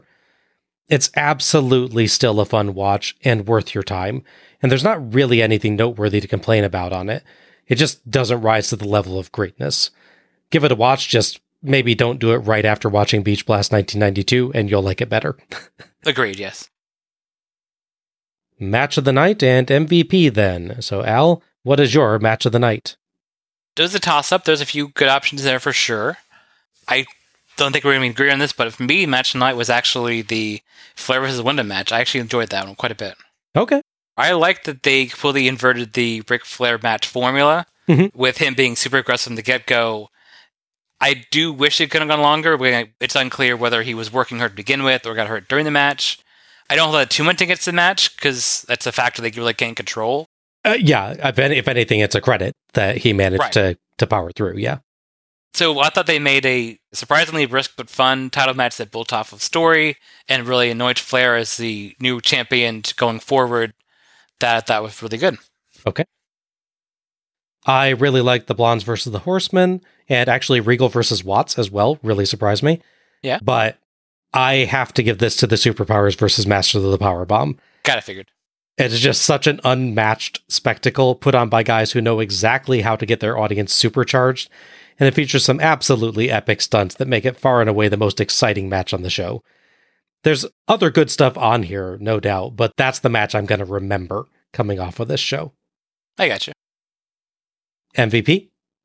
So a lot of people stand out in their own moments. Let's quickly go through. I thought that Scorpio looked really nice in his big hope spot and his shining moments in the tag match. To your point, Regal and Watts did a good job, even if the crowd didn't seem to care for the most part. Pretty much everyone in the tag match, even Roma to a certain extent, did a good job and could stand out. Obviously, Anderson and the other two stand out a bit more than him, but still nothing against him. Both Dustin and Rude are quite good here as well. Flair and Wyndham, and everyone in the Superpowers matches, Best Power match are good. For me, I want to highlight someone that I couldn't pick his match tonight because I didn't like the choices they made with the ending, but all his work in the match was really good. So for me, MVP is actually Dustin Rhodes. Okay. He does an excellent job in his match, yeah, absolutely. again, it's the thing we had before with Flair early on. Flair is known for having these great matches, so you critique him higher. Mm-hmm. So it's like Flair is a good match. You're like, it's Flair. Of course he has a good match. So Dustin really coming out here, trying to fill in the Ricky Steamboat spot, even if he's not as good as Steamboat because he's just not experienced. He really rose to the occasion here and did as best he could and added his own little quirks. And he clearly made a special effort for this match. Like, notably, that leg hold segment is brilliant work from him in particular. Yeah. So he really rose to the occasion. I thought he gets some love for that. Cool. Yeah. In my case, I am giving this to Sting. Yeah. Everybody in the main event did an amazing job, but Sting has the crowd in the palm of his hand for the entire match and kept the energy level sky high for the duration. Watch him getting the crowd to cheer for Bulldog in the final moments of the match. Absolute masterclass. He works them into a frenzy. Mm-hmm. And the timing on that save after Vader's moonsault is picture perfect. Yeah. Despite having to run the length of the entrance ramp to get there. Just more proof, if needed, that Sting is one of WCW's absolute finest performers. It's fun to watch that, too, if you know it's coming. Because you can see him in the far distance, body slamming Sid, looking over and starting to run. Yes. As moonsaults start to happen, yeah. It's really, really cool. And a rare compliment to WCW's camera work on that spot as well. Mm-hmm. That they managed to catch the entire thing in a single shot, which is great. Yes. I want to give an honorable mention as well, and that is to whoever made Sting and Bulldog's coats for this show. Good job, that person. And that wraps up our review of Beach Blast 1993. If you've enjoyed listening to us tonight, you can find us on Twitter or Facebook as Let's Go to the Ring. Links will be available in the episode description. Follow us for episode announcements and other show details, and share your own thoughts about each show as we go through. You can subscribe to our show on Apple Podcast, Google Podcast, iHeartRadio, Spotify, Stitcher Radio, TuneIn, Verbal, or Audible. And please, if you've enjoyed this show, give us a rating or review, and share the show through your favorite social media platforms to help others discover us. Many thanks to OSW Review for attendance and pay-per-view figures, and to Gina Trujillo for our logo. Next up, we continue the series but change titles as we take a look at Bash at the Beach 1994, Hulk's WCW debut. Wow, and I was just comparing that final match to a Marvel movie. It'll be exciting to see the Jade Giant in WCW. Maybe they'll also bring in Thor for an epic brawl straight out of an Avengers film. I sure hope so, yeah. Man, looking forward to that. Mm-hmm. This is Bob Moore for Alec Pridgeon, signing off. Good night, everybody. Happy wrestling.